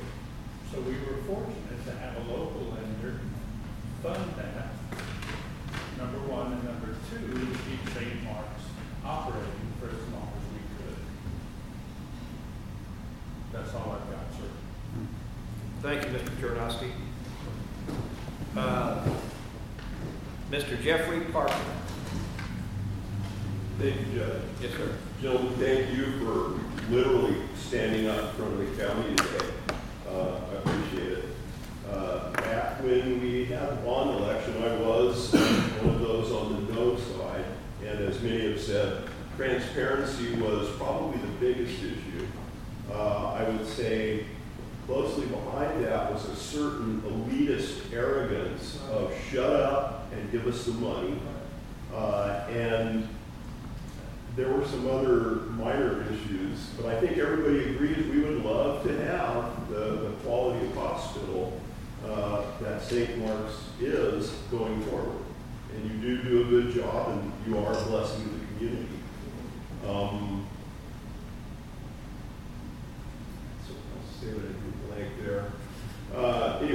my question is this. I've heard several times now that this is a widespread problem, national problem, 48% and all that. I don't care about national so much, but Texas, 1 in 10 hospitals are in danger of closing. Do I have that right? Yes. And rural hospitals, 1 in 4. Yes. But I want to kind of rephrase that. 75% or 3 out of 4 rural hospitals are not in danger of closing, right? Yes. Okay. 9 out of 10 hospitals in Texas are not in danger of closing, right? I would hope, and I'm assuming, that y'all have studied this issue in great detail, and you can tell us why 3 out of 4 are not going to close. 9 out of 10 are the same, or 1. So I'm talking in very large generalities, but Of course. I'd be happy to try to give you some of that. One is many of these organizations and communities are tax supported. They get an annual tax supported dollar element. So you'll find a lot of them are getting that lift from a local taxpayer. That's one piece. Okay. Another piece is their geography, where they're located. Because payer mix is essential. If you live in a suburb that's considered rural of an Austin area, it may be an affluent area where everyone has insurance. Okay. If you're in a market where you're predominantly dealing with Medicaid, payer mix, you're predominantly dealing with Medicaid and Medicare, it's very hard to remain profitable. So there's a lot of pieces to the puzzle, but some of the bigger ones are they supported in some fashion? Okay, and if that's one piece. The other one is payer mix is also a huge component, and then also another big piece of it is just the fact that we have debt to service. So some hospitals don't have debt. I've got other hospitals we run in Texas that aren't at risk of closure. Okay, and technically, I'm looking at the math. I was just thinking about how much debt service. The debt service of St. Mark's is about $1.9 million a year. And again, I'm not in the weeds, so I could be a little bit off, but it's roughly $1.9 million a year. Without that $1.9 million a year, again, we're telling you, we think under this designation we can get to $600,000. So it's not something you can't ultimately get to, but the bigger things are carrying a debt service, payer mix, and also having some tax. Okay, I thought I would hear that all of those 3 out of 4 are taxpayer supported. I'm sort of ready to hear that. And can you quantify that though? Is that most of them are taxpayer funded? I would think that a lot of the ones that are not in You would the think, but do you know? Do you know? not without going to look at the data. Okay, that would be a good thing. There is. And as far as the Excuse me, there's 149 hospitals in Texas that are tax supported. And that's out of how many? Roughly, I think, 300 hospitals. 149, 300. Okay. Roughly half. Okay. Yeah, and I do remember the thing I drew a blank on, the third issue for me anyway, was that the bond issue was asking for, if I remember correctly, about 3 times the amount of money that they needed to keep the hospital running in the near term, which to me, call me cynical, I don't know, looks like a giant slush fund. And the tax dollars would expand into that rather quickly. So I'm just pointing that out. My second question is, if I remember correctly, okay, and it started like 10 cents, but it was up to 25, was already approved if we voted for that bond. That's what looks like a giant slush fund. I've heard the number that exclusive of debt service, you would be $600K in the black. Is that as a rural hospital or rural emergency hospital, or was that prior to? Now that is under our current projections under a rural emergency hospital. Yeah. Once we get through this process, we believe we can be at a sustainable $600,000. And again, the $600,000 is also with us not having a management fee. Again, we'll continue to do that as long as it's what's keeping the doors open. But right now, those are the components that are getting us there under the rural emergency hospital. Okay, what about before the, well, let's look at it this way. What about before COVID, before this emergency, were you in the black exclusive of debt service? Or did you have an operational funding problem even then? We were in a path of continuing to reduce our operating cash. We were seeing it go negative, as far, not negative, we were seeing it reduce regularly, and saw the runway of that would run out. That's when the board voted to try to move forward with selling the hospital to the Austin-based facility. And so that was the process. And then when that organization decided to change their mind, then the board said, let's go engage an outside company to try to find anyone out there that would be willing to come in and buy. So that's when they did that. And we were continuing to erode our cash position, which gave us the reason to go out and say, hey, and one of the words that bothers me that was used is I heard the word that it was threatened. There's nothing about this as a threat, as an intimidation. It's just the math. If we're every month eating away at our cash and we see it eroding to the point where it's not going to be sustainable, telling people if we don't do something it's going to close is not us saying we're going to threaten to close your hospital. That's not where we're at. Did you get an answer to? I was trying to get you an answer, but again, anybody that wants to send us questions through Mark, I will do my best to try to get everyone an answer. Any question you ask, I will try to give you an answer. Okay? And if the commissioners or the judge would like to be copied on those, I'd be happy to copy them. I want to try to fix this misperception of our willingness to be transparent, because my willingness to be transparent is complete. Okay? I will be happy to share. I'll be happy to, again, send me an email, or send Mark an email, so we'll coordinate it to a local. So coordinate it to Mark, send a question, and I'll try to get you an answer. But as an example, I don't think, and again, it's hard to speak things when you don't know the numbers off the top of your head, but I don't think that the tax base was that large of a dollars that actually would come to St. Lawrence. But it was, I thought it was less than $1 million a year. Okay. Back to the question about operational profitability. I think you could probably in some way sell to the county. This is just me, I'm not in government, I may be totally wrong. You could probably sell help with the mortgage, especially if there was something in it for the county. But if what you're saying is we want to hook in you with a hospital district so that now the county is responsible for ongoing operational deficits, that's a much tougher sell for me. I'll just speak for myself. And if any help would be greatly appreciated. The mortgage, tied it only to the mortgage. If you never want a dollar to flow through CHC or St. Mark's hands, and it only goes to someone servicing mortgage, great.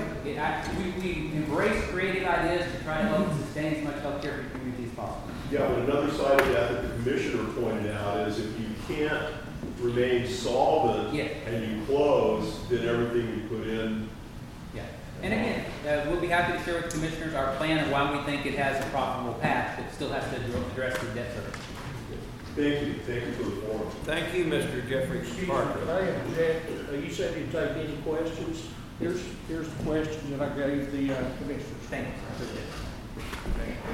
The next speakers will be William Burnson, EMS Coordinator Josh Vandiver, Andy Balin, Ken Durnell, Gene Krupa, Mary Gunn,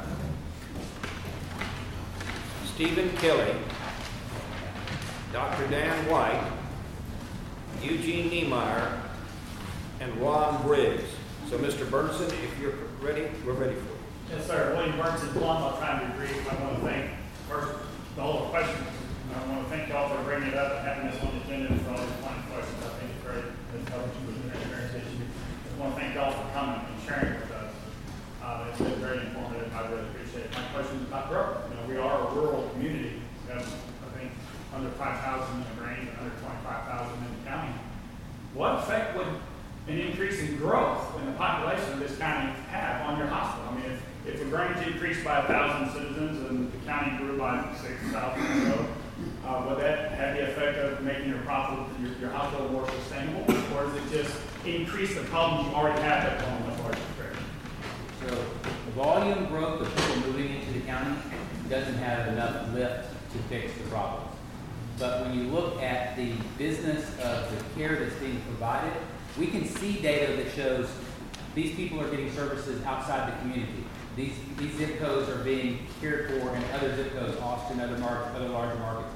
And so we know that there's business that St. Mark's is capable of providing and has great quality scores. St. Mark's is a great hospital, staff do a great job. So we see services that we know are available to be done at St. Mark's that are leading the community. So our targeted growth is trying to capture that business that could be done here.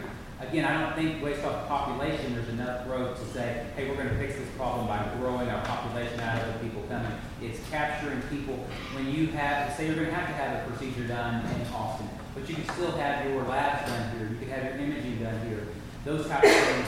When you need care, you go to the emergency room here. Those things are essential to the support and sustainability of the hospital. Thank you, Mr. William Burnson. Next up is EMS Coordinator Josh Vandenberg. First, I'd like to thank you, Mr. Kendrick, for coming and facing all these questions.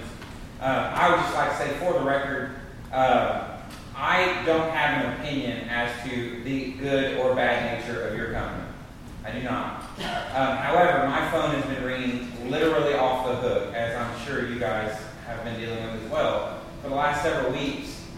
And a consistent theme that I hear is a concern about whether or not people can trust CHC. I don't know if that is based in fact. I don't know if that is based in feeling. I have an opinion that it is probably the latter. My question, and what I would also like to say is I consider Mark Kimball a friend. I greatly respect Jason McBroom and Michael Corker, who sit on the board of directors. I've had conversations with both of them, as well as Rodney Moroziowski, and they all share the sentiment that they believe CHC has the best interest in mind, and has offered, they've also said that you have offered to walk away at any point if it's at the benefit of the hospital. My question for the chairman of the board would be, have you guys explored, based on your conversations with the community, have you guys explored the possibility that there is no path forward in which the community is going to offer tax support to this hospital if they rightfully or wrongfully do not trust the management company management? That would be my first question. My second is a statement. My statement is Mr. Kendrick is not lying about Medicare. EMS cost has gone up roughly 35% as well. Our billing is healthy. We're a 50 to 60% payer mix Medicare here, so we do collect on a lot of our bills. That being said, the EMS operates in the red, and thank God the commissioners and the communities support having the EMS service. Factually, I will put my hand on Holy Bible and say, I've had multiple members of this community tell me, if I have to spend $1 million of tax money on keeping this hospital afloat or on EMS, I would rather do EMS because I can fire, the judge and the commissioners will fire you if you don't meet what I expect, and if they don't, I'll fire them. They don't seem to have that faith in the management from either the board or from CHC or whatever is there. So my question to Mr. Pylan is, has that been discussed and has that been considered? And if so, why has it not been pursued? And that's completely up to you, to the level you wish to answer that, and to you guys, again, and to the community. Because I think this is important to say. I don't know that you guys are the bad guys here. And that's not even my suspicion. But, there's been talk about lack of transparency, and there's been transparency used as a buzzword in your comments multiple times. That's not meant to be offensive. There's been transparency mentioned, but in the one conversation about another hospital coming in and saying this, the first word that came out of your mouth was an NDA. And an NDA is the opposite of transparency. An NDA is a legal agreement between attorneys that says you cannot be transparent. That's what I would offer. And again, thank you guys for being here, and I hope you guys will come back if invited after bruised and bloody and everything. I hope you guys will come out to continue this conversation. Can you rephrase the first question so I make sure that I answer what you're looking for? Okay. The question is, it seems as if there's a lack of community faith in CHC's leadership. That may be able to be rectified, it may not. I've heard comments from members of your board that they've made suggestions that we know this hospital is not financially healthy. We need to have these forums with leaders in the community. Find the people that were most vocal in opposition to this tax the first time, get them all in a room, and let's duke it out. And I feel like that has not happened. My question to you, though, is if it's pretty apparent that the community doesn't trust CHC, have you guys at least explored going a different direction with the management of the hospital? After the hospital district election failed, we went out and hired a consultant to look at replacing CHC. They came back and reported that there was no option that was better than CHC. So at that time, I think that was around 2020, we continued with CHC. If there is a company out there that is willing to come in and manage this hospital and take over the debt, I would tell you, and I can't speak for the board, I'm one voice of the board. I would tell you that the interest of the board is to serve this community, and if that's what it takes to serve the community, I would bet that the board would vote to employ whatever that option is. We do not know any viable option at this time. If somebody brings us a viable option, we'll certainly work with that. I would ask that you guys, as the board of directors, and Mr. Hendricks, Mr. Kimball, and maybe some members of the community, I would ask that you guys as a board have that conversation, and I would also say the community can't necessarily, and really it's not really their responsibility to bring you the options. And the consultant and everything, in my opinion, in my experience, a consultant is going to study facts, not feeling. You know, and I think there may be a large part of this, probably was going to punch me back again. There may be a large part of this that is centered around feeling, and whether or not that can be fixed, I don't know, but I think there needs to be an attempt made to increase public perception of the management. So I want to make a quick comment on what you said too. So 9 out of 12 of the board members that govern and control St. Mark's are people from your community. They live and lead in Fayette County. And I believe, and I can't speak for them, but I believe those people who know the facts and know the detail and are looking at the minute detail, financial detail, we're paying this month because it's aging. I mean, they're getting into the weeds. Those people do not have those negative impressions of my company. People anecdotally who hear things like, oh, if you give money to St. Mark's, it's going to Plano. It's not. That's not true. Hear things like, oh, if it was better managed. Okay, I promise you, we've been doing this for 27 years. We are a pretty good company that does this. We know what we're doing. Okay, so if someone wants to come say, hey, we can come fix your problem. I told the board this when we went down this path. I said, you're going to start hearing people say, we can do it better. Okay, well, the big piece that they're leaving out of the equation is the debt. Okay. I will also offer you, I completely agree with your opinion that at least a majority of the board does not feel like you're the bad guys. That has been my experience in every conversation with those members, with 4 of those members. I'm merely offering the fact that those are 9 votes and a $20,000 tax issue. We need to do a better job of communicating. Yes, sir. And open transparency. And I'll come back and get beat up again if it helps. We'll get you some gloves next time. Just to follow up, Mr. Kendrick, what Mr. Pylan said, if the board, the St. Mark's board, were to say, CHC, thank you, please be on your way, would CHC want compensation? CHC is right now on paper owed over $1.5 million. And even in that model, we forgive money that's owed to us every month above and beyond. I can tell you, I can't speak for that large of a number without taking it to my board. But again, our board and my hospital company was formed to help your communities just like yours. So would I be willing to take it to them and say, hey, St. Mark's has a new path. The St. Mark's board wants to pursue that path. And it'll entail us walking away from $1 million. I will ask my board to consider that option. And I would suspect there is a more than likely chance that the answer would be yes, that they will walk away. Are we contractually, if we said tomorrow we found somebody else, do we have to give you a year notice, 30-day notice, or we can just say, we found somebody? So it kind of goes back into what's contractually obligated and what's been communicated. I think we have a current management contract that still runs for another 1.5 years or so. But again, I've said to the board, and I'll say in front of this group, if you have somebody that the board says this is going to be a better fit for us, it's going to be better to meet our needs, that's why we exist. That goes back to my mission. I will let you out of a management contract. Yes, contractually you have a longer term. But if someone says, hey, we're gonna save St. Mark's, we're gonna keep better healthcare services in this community, we will say, we'll let the contract end early. As far as to the $1.5 million, I'll have to take that to my board, but I've given you my thoughts on that. I was told it was a 4-year contract. Is that not true? It was 4 years when it was originally signed, and I think that was a couple of years ago. Okay. So it's, All right. so it's not 4 years anymore. It's not, from this point forward, it's not 4 years now. Okay. But again, if it's 2 months, if you have a viable option that board wants to vote in, we're not going to say we're not trying. We didn't try to get over the entire pandemic when all these dollars were coming in. No one ever, CHC never said, "Hey, can we get back our 1.5 million you owe us?"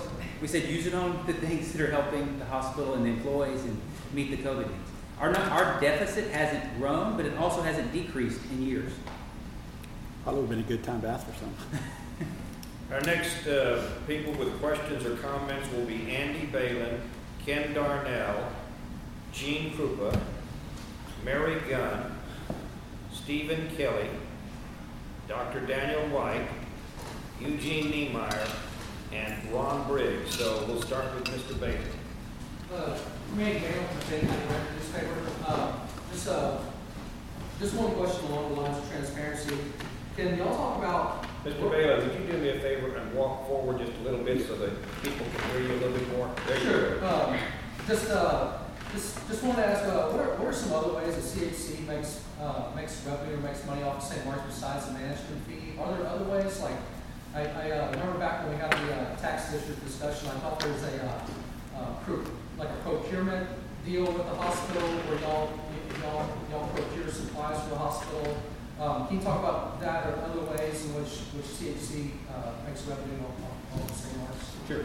So what you're talking about is a GPO, a group purchasing organization, and some of the nation's largest group purchasing organizations are large systems, they're large organizations, and those large organizations typically only work with large organizations. So as an example, we are what's called a channel partner with a company, a GPO called Health Trust, and Health Trust doesn't sign up small rural hospitals. So as a channel partner, what we do is we go out and say, hey, I'm going to sign you up through Health Trust, through us as a GPO partner. And in that space where I talked about earlier, we have 130-something hospitals right now that access their purchasing through us. Part of our message, part of our deliverable to the community is we will guarantee a hospital a 10% savings on their supply spend. So if a hospital is paying $2 million for their supplies annually, our company is willing to engage them with a contract that will guarantee them a 10% savings off of that number. The reason we guarantee that is we know we save more than that, okay? So when we go into a hospital and sign them up on our GPO, we're saving them more than they're currently paying. And in that part of managing the 130 hospitals that are part of that group, so instead of trying to buy as a single hospital, and you have the leverage of that single hospital, you now have the 130 hospitals, and our company right now is close to $1 billion in annual supply spend. So we're buying at that $1 billion level opposed to the $15 million level of a small local facility. Okay. But in that aggregation, we do get paid from the distributors that are part of that make a profit to us. And if I were to guess, that number's probably 60 to 80, and this is a guess, again, I'm not trying to not be transparent. I'll be happy to share it. That number's probably $60,000 to $80,000 annually.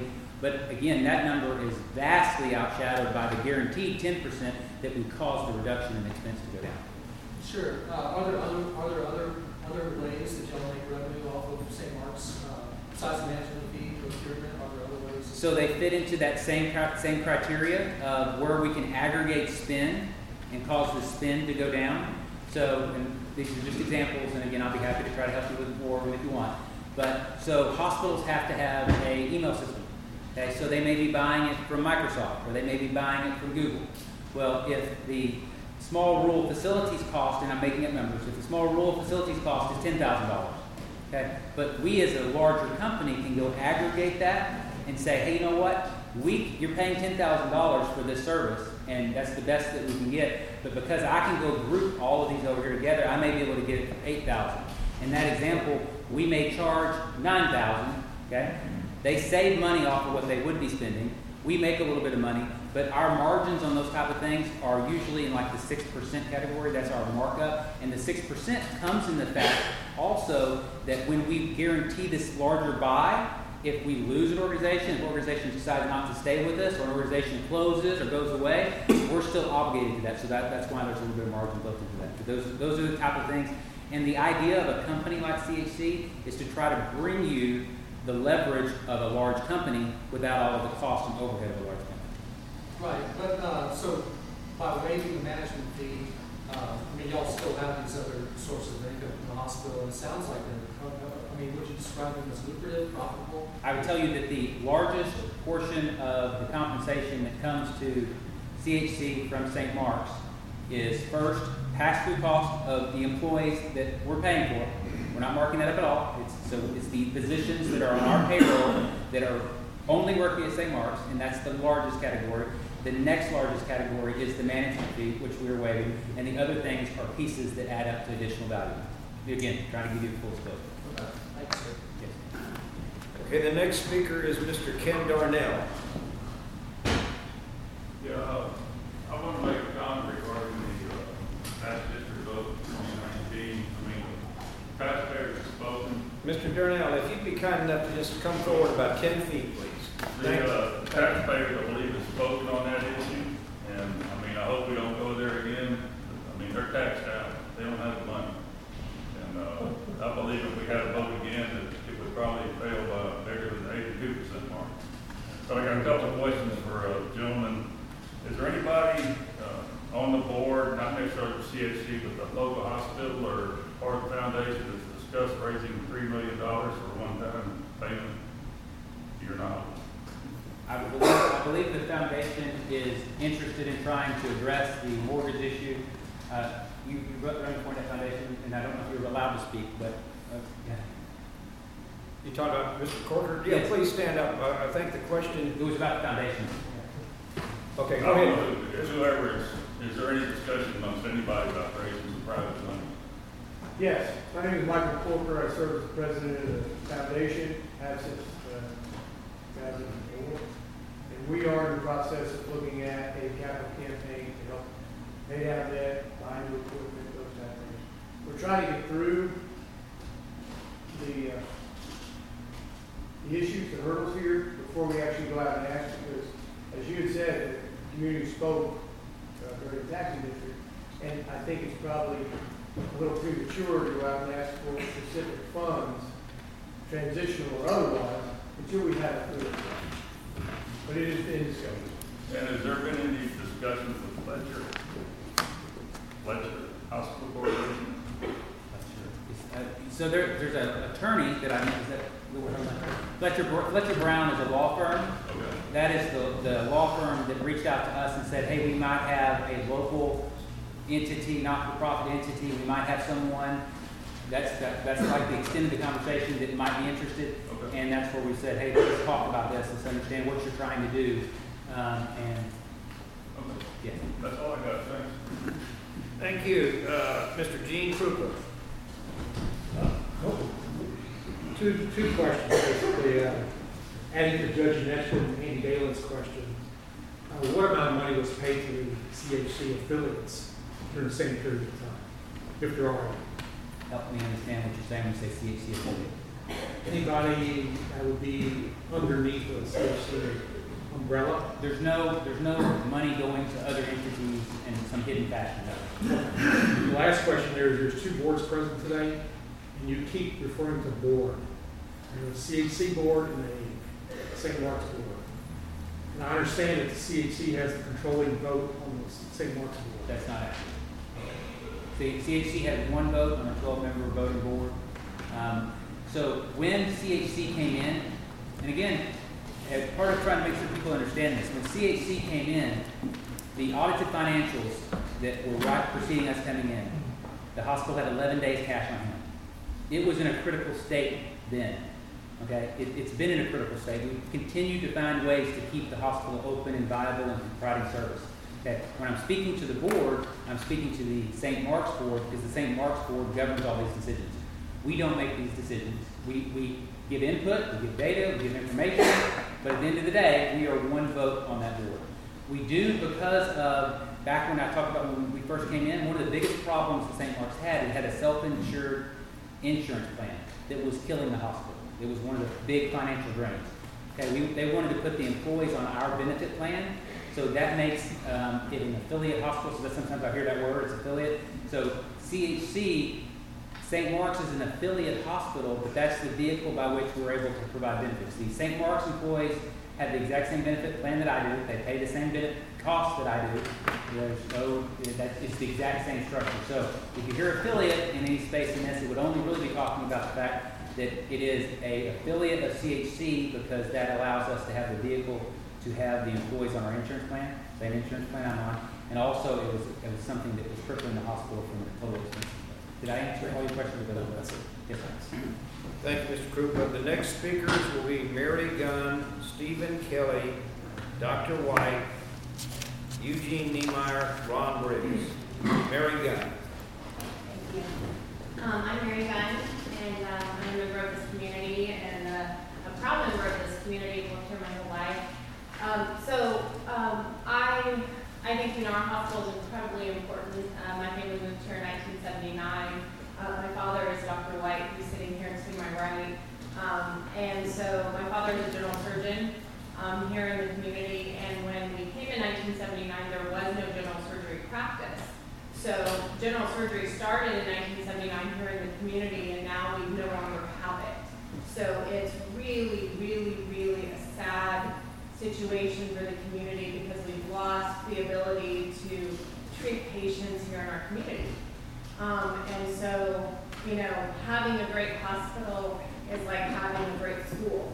And so, we're really, really proud of our school. And so when we're trying to have people living in this community and having our children be educated and trying to recruit people, and then we don't have a great hospital, it's just such a huge detriment. So I think I just have some questions in looking at, all of this that's going on. And I guess for you, Mr. Kendrick, I was just wondering, and I'm glad to see you and meet you today, but I'm just wondering, how often have you visited St. Mark's Medical Center? I've been in my role at CHC for 6 years. Okay. Next month. I've probably been to the St. Mark's Hospital 10 times. How often have you ever met Dr. White, my father? So my role is I run a national company. Right. So there is a gentleman in my company that's responsible for St. Mark's, who's actually Craig Simmons on the end here. Okay. And Craig is here every month. Okay. But have you ever met him? I have not, but again, there would not be a path where I would normally do that because when I come to town, I'm usually meeting with the board. Okay. I'm not in that level of operational meeting. I just wonder, just based upon looking at just the way the hospital has run, I was part of a meeting just a couple months ago. I'm just looking at the structure of all of this, and I met with Mr. Kimball, and it was right before the close of the year when a new general surgeon was being recruited for, my dad is not employed at the hospital, never has been, and has completely supported St. Mark's, been at Memorial before that, and I have no doubt at all, Jason McBroom was exactly correct. And so were you exactly correct that we have issues with reimbursement, issues with Medicare. We do have an aging community, so we have a lot more Medicare and issues with reimbursement. That's an issue. That's an issue across the country. But with regard to, we were just recruiting, from Mr. Kimball's perspective, hundreds of thousands of dollars for a new general surgeon to be coming into this community, and then all of a sudden, a couple months later, we're closing the hospital. It just doesn't make any sense. So some of these questions, I just have to wonder, we're just putting in brand new televisions into all of the rooms at St. Mark's Medical Center, and then all of a sudden, we're closing the hospital. It just doesn't make any sense. So all of a sudden we have all of these brand new, we have beautiful rooms at the hospital, and all of a sudden I'm walking through just in December looking at, visiting a patient, and I see these rooms that are no longer being used for hospital rooms to care for patients because we've had to downsize certain rooms. And then I'm wondering, based upon RAH models and qualifications, how many rooms we needed to have in order to qualify for that. So I'm wondering, was that already put into place because we knew that this model was coming? And so I just have to wonder in transparency, And I just believe that with regard to CHC, I mean, that's all a question. And, you know, we have all sorts of money that has come in, and I agree that there's going to be an issue with funding always for the reimbursements. But when we're looking at what we're able to provide to the community in terms of patient care, that's all we really care about. We care about patient care. So when we have patients that are coming to our hospital and we have ER doctors that are not part of this community, but they don't even know what the services we provide, and those patients don't have any idea that we can do surgeries here at our hospital, so they're just being shuttled out to Austin and Houston, and that's all being managed by CHC in terms of who's in our ER practicing. That's all coming from CHC. And so I just, you know, those are huge, huge, huge concerns that, number one, whatever reimbursements we're supposed to be capturing, are they even being captured properly? I know that I use the hospital. I have both my children in this hospital. You know, we're no longer able to have, you know, babies in our hospital, and that's a whole other situation. That's a problem in terms of reimbursement. We all know that. But, you know, when I go to the hospital and then I get a bill 10 months later, that's a problem. Because, my goodness, if you want your money, and people need to be getting their money, the hospital needs to be getting paid its money, then you would think the bill should be coming quickly so that you get your money. So that seems to be a problem with management, because where in the world are, you know, why is the building not going out so that you can be collecting your money? So that's an issue, because I have good insurance. So I'd love to pay you, and then when I do go, and then I'm being questioned on why haven't I paid my bill, well, I have paid my bill. But someone in the management area is not seeing that, and I don't know if it's being collected properly, so that's a problem. I mean, there's so much going on that's deeper than just, you know, just reimbursement for Medicare or Medicaid. So we have issues with our own, you know, people don't even know what services we're providing from our own general surgeons. We have patients who aren't utilizing our hospital anymore because we have lots of issues going on in the ER, which is the one area that's been salvaged. I mean, there's just, I mean, I know I'm making more statements and questions to you, but all around, this is a great community, a top-notch community. The judge said it's the best county in the state. I totally agree with that. And now we've lost our hospital. But the concern I have is our hospital is completely being cleared out. Like right now, as my dad is closing up, you know, trying to get all his charts out, computers are being ripped out, phones are being taken out. I bet you anything equipment is being sold.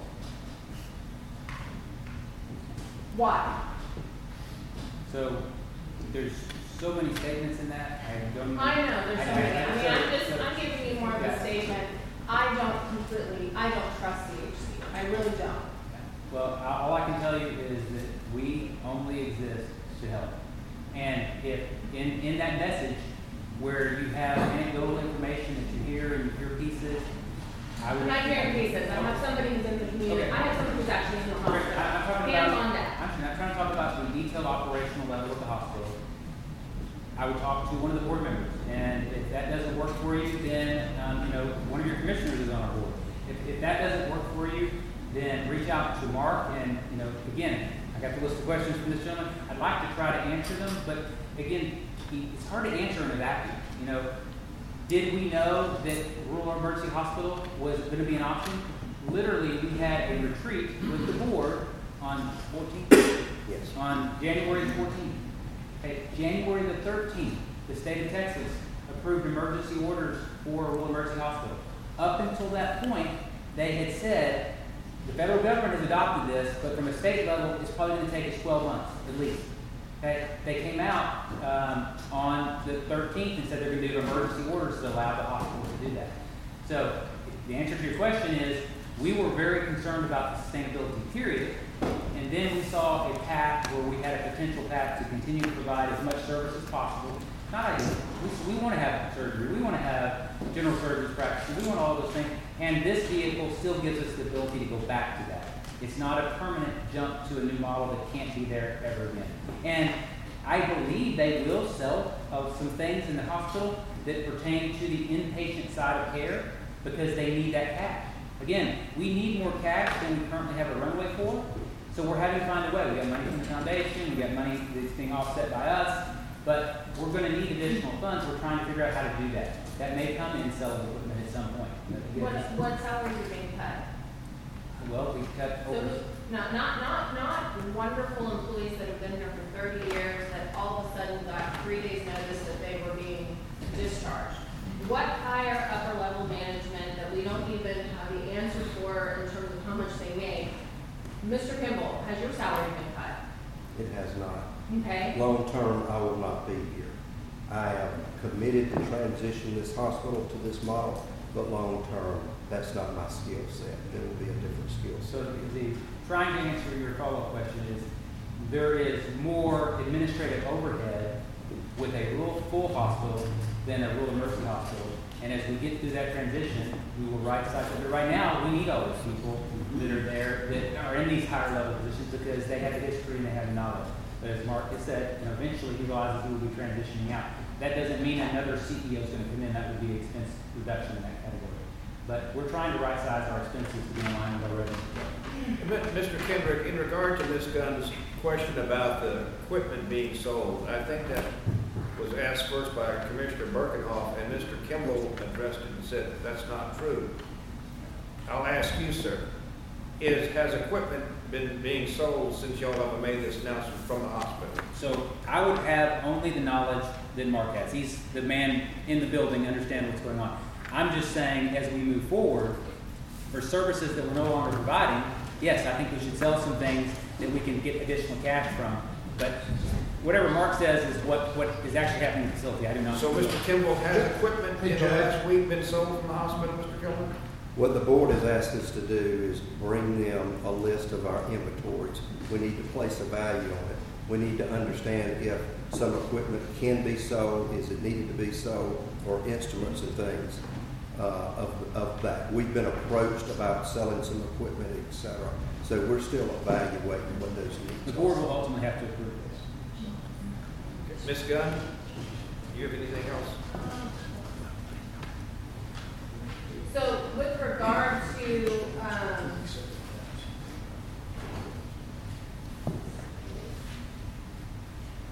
Judge? Yes, sir. Can I, Jared Brown's our CFO. Jared is responsible for taking all the offers and evaluating them and bringing them forth to the board.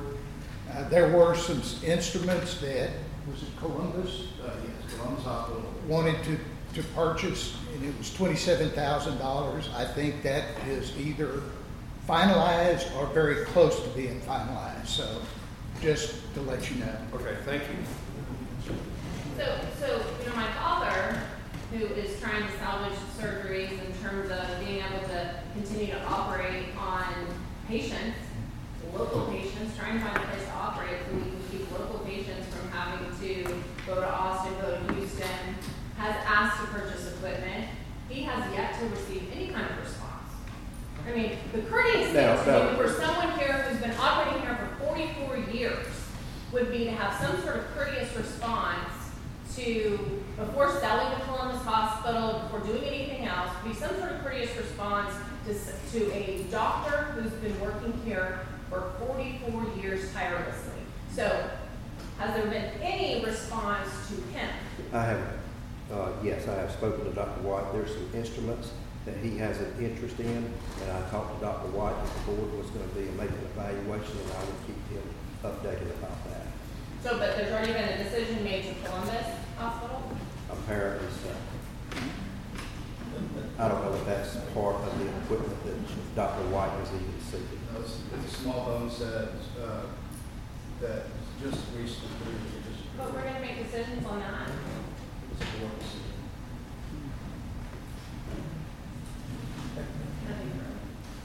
Thank you, Ms. Gunn. Next speakers will be Stephen Kelly, Dr. White, Eugene Niemeyer, and Ron Briggs. Mr. Kelly, please. Judge, Commissioner's Court, I'm here from agenda item number 13, and clearly I came on the wrong day. I'll just say my turn. I'll tell you, Mr. Kelly, I don't know about anybody else, but I needed that. Okay. Dr. Daniel White. Dr. Daniel White, I've been here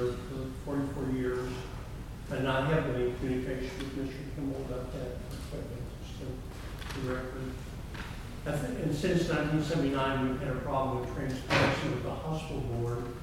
It's been a problem, you know, that we've been, you know, we used to fight more than we have recently, but it is always been an issue in the community. With the new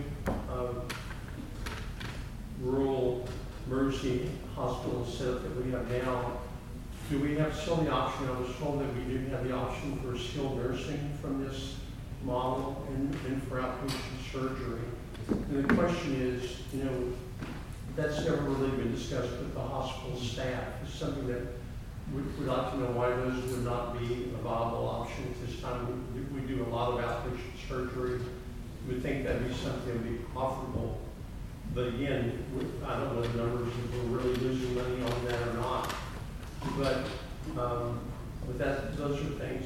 And also, you know, this is a community hospital. It's not run by CHC. It's a community hospital, community board. You know, why aren't we having this meeting 6 months ago when we really, or a year ago as a community, to find out, is there anything else as a community that we can do to try to help the board and help the community needs a hospital desperately. You know, every day it's tear-jerking to see people being transferred, 80-year-old people trying to figure out a way to get to Austin to see their spouse or relatives, and it's hard, and the community is going to really suffer by not having a hospital. We need to do everything we can do to get our hospital back, and we maybe need to look at some of these other options we have with the rural emergency hospital system. So, you know, we need to recruit more physicians for the community. We need the community support. So, just want to say that. Thank you, Dr. White. Thank you for your service. The next one is Mr. Eugene Niemeyer. Mr. Niemeyer. Yeah, I'm Eugene Niemeyer. I've been living here for 81 years. A lot of y'all know me, but I know very few people on the board. And the thing is, who owns the hospital, the land, and the building? Who owns it? Do you have to answer directly? So, a not-for-profit organization is not owned by anyone. There's no legal entity that owns a not-for-profit. A not-for-profit is self-perpetuating and governed by a local board. So the direction of the organization is guided by the local board. But a not-for-profit is not owned by anyone. So let's change the word own to control. Mr. Niemeyer's question would be, who controls it? The local board. The local board. Yes. So the money we gave to build it, and we raised money to build it, and it was overbuilt. Nobody owns it, except the board controls it. Yes. Who elects the board? The board is self-perpetuating, so board members go off and and elect somebody to take their place. Yes. So no general public has anything to do with the board. I disagree with the statement, but I understand what you're saying. But no, I think the general public is who makes up the board. I mean, you have a county commissioner, you have four doctors that practice in the community. Yes, but how did the county commissioner get elected to the board? I believe he was asked to participate and chose. He was asked by somebody else. Yeah. On the board. Yes. I think it's hard to understand that, but the deal is. And that's how all not-for-profit boards function. They vote on their. I understand that. Okay. What I don't, one thing I don't understand is, I had a gentleman said, well, we had a tax bill come up and it was failed by a big margin. Our taxpayer, I'll never miss anything. I wasn't understanding what the voting was even for when it was done, because I've got 1,000 customers and I'm with the Farm Bureau, and we got 3,000 families, which is 6,000 members in Fayette County alone. We're very strong. I'm not here to represent the Farm Bureau, but I'm here to give Farm Bureau messages. And the people I talk to said, there's no way we either have a hospital fully or we don't have a hospital, period. That's the deal. And I've talked to a lot of people, because I got a good friend, and he's at the with the EMT, and now they take him to the emergency room, they stabilize him, they got to take him somewhere else, because they can't room him there. And that's not right. And I'll argue with anybody here, we need a full hospital, and I think we should bring it up and the tax again and explain to the people what they're getting if they don't vote for it or if they vote for it. So that's all I got to say. Thank you, Mr. Niemeyer. What he was saying about the patients coming to the facility and being stabilized and then being shipped to another hospital facility to have their treatments or surgery or whatever they need, isn't it the majority of insurance that you have now, don't they only cover the first ambulance ride and not the second one? So the answer to that level of detail would probably depend on the plan, but Medicare, anybody have the answer off the top? I'll try to get you an answer, but you're in that scenario. Again, it goes back to we're facing with the lesser of the evils, and it is, hey, I got to transport this person 45 more minutes before we get them stabilized, or can we get them stabilized because they need that? And the EMS are excellent at that job. They say, okay, this person can go ahead and go 45 minutes, but this person needs immediate stabilization. Get them to a physician. So in that case, it's not going to matter. No, I understand it like the dire emergency ones, but yes. There's a lot of times that EMS gets called to where it's not, it's not life or death right away, but they still need treatment from the hospital or broken bone or vice versa, whatever. To where if these county residents know that this is the way their insurance is going to pay, to where they're paid for the first ambulance ride but not the second one, well then what's the purpose to go into St. Mark's if you know for sure you're not going to get this treatment there, you're going to be transferred out? They would be asked to be transferred to Columbus or whoever, Smithville, whoever could do these services. So wouldn't that knock down on your patient volume also? So I'm not clinical, so I probably put EMS still here. But I mean, you want a clinician making that decision or an EMS person making the first level decision. But I don't know if I'm able to redirect or not. But I think you could probably answer a better question after. Commissioner Grossman, and I'll also, if she wants to, also defer a little bit of this to Dr. Borstead. She had a lot of experience as our department's medical director, and she's a current practicing ER physician in our facility. What I would say to your comment, so I was informed this week by actually Ms. Hartfield from St. Mark's and Mr. Kimball. We had a meeting, and my opinion was always that if the process is we know someone's going to be sent to Austin, but we take them to St. Mark's first. My opinion was always that they're going to get an ambulance bill from us, they're going to get an ER bill from St. Mark's, they're going to get another ambulance bill from us, and they're going to get another ER bill when they get to the receiving hospital. Their opinion to me, and I have not gotten answers back from who we talk to about this kind of stuff, but their opinion was that is not the case, that insurance will only approve one ER bill in a day. I don't know if that means that bill gets passed on to the patient once it's denied or if it's just forgiven. Our clinical standpoint at Fayette County EMS, the first priority in our transport decision is always going to be what the patient wants. There are certain times where what the patient wants would undermine the health and safety of the other, 19,999, whatever that number is, county residents, be it we're out of ambulances or whatever the case may be, ice storm, stuff like that. And in those cases, it's not productive for us, at least in my operational opinion, it's not productive for us to stop at St. Mark's with someone that we know is going to go to Austin if we can get them there the first time, alive. There are certainly cases where it would be more prudent to take them so that someone like Dr. Borstead, who went to college for 50 years to learn how to be a doctor, can then stabilize them and then call us back. Because no one would make the argument that you are better off in an ambulance than you are in Dr. Borstead's hands. That being said, that's a little bit of hyperbole because sometimes Dr. Borstead may argue that, no, you are better off in that ambulance because when you stop at this ER, there are certain things I'm just not going to be able to do for this person. So essentially, they're going to die here or they're going to die on the way to the place they had a chance. Those are all clinical issues. Those are all high-level stuff that have to be determined on a little bit of information in a very short amount of time. But that's certainly the effect that I've discussed with the Commissioner's Board of what this impact may have on our budget. Sorry. No, I appreciate you. Okay, the next comment or questions will come from Mr. Ron Briggs. Thanks, Chris.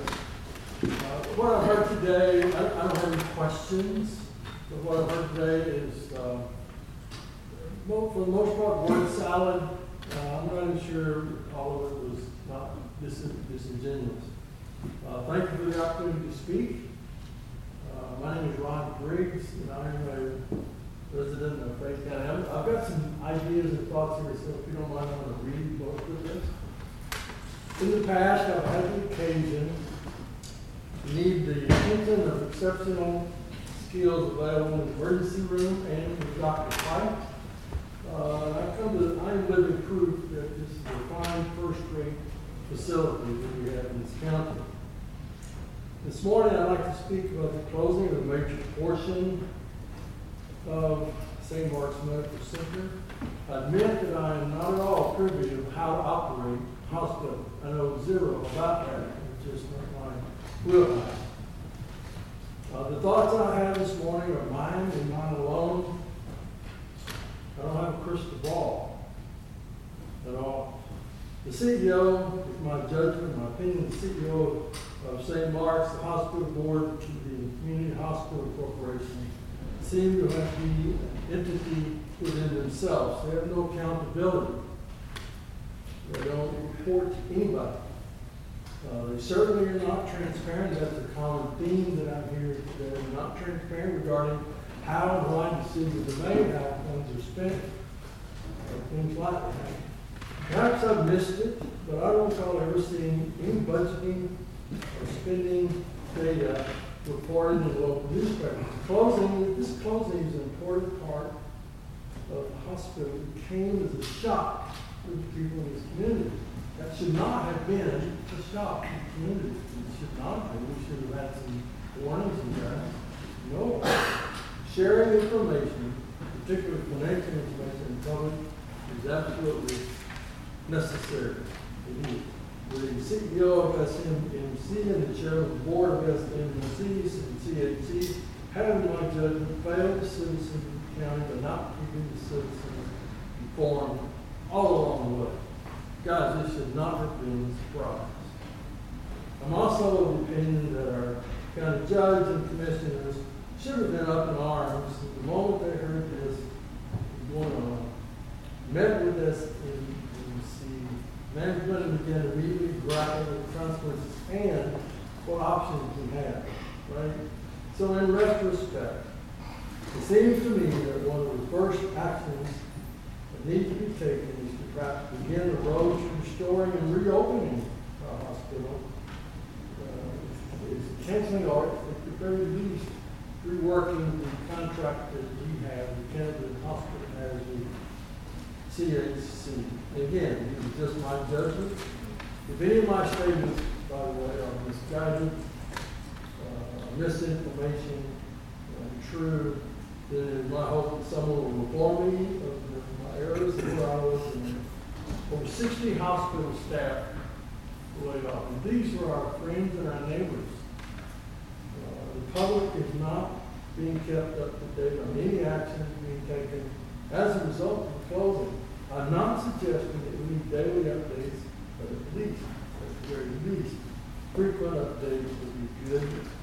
I suggest that SMMC and or the county judge do something to regularly inform the public as to any actions being taken to work through all this. And as of today, I am shocked that our commissioners know more about than just roads and bridges. I'm impressed with that.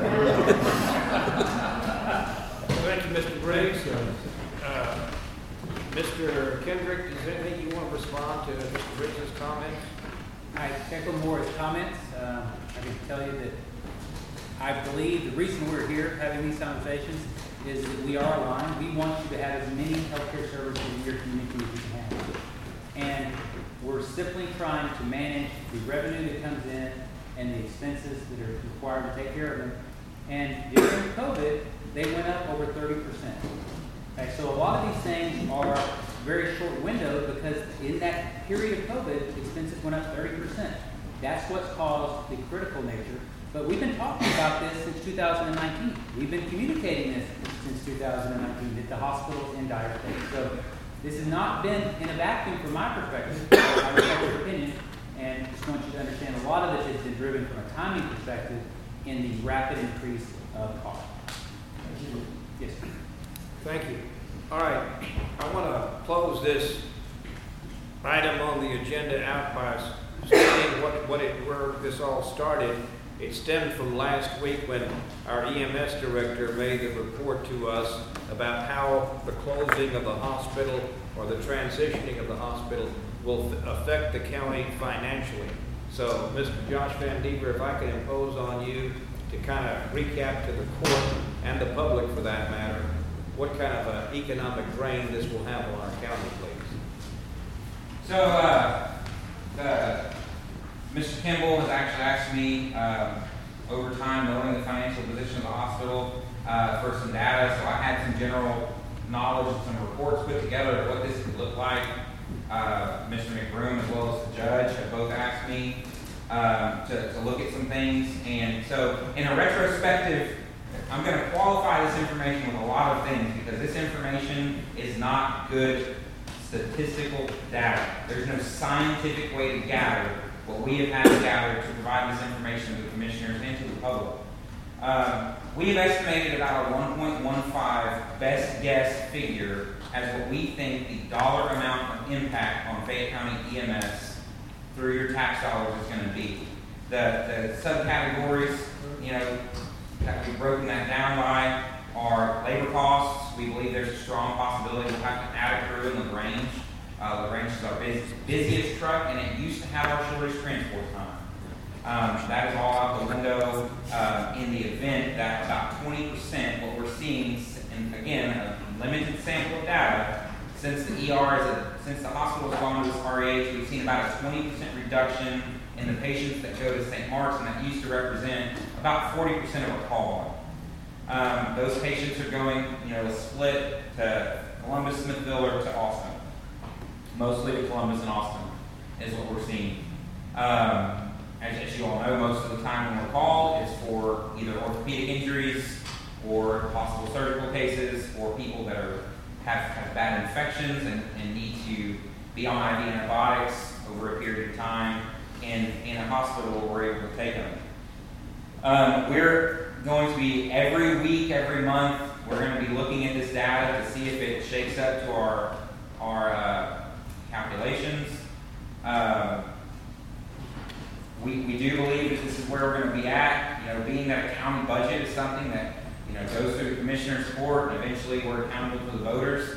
We're going to see what you guys are able to give us. We're going to see what you guys are okay giving us, and we're going to do the best we can to render services to our citizens.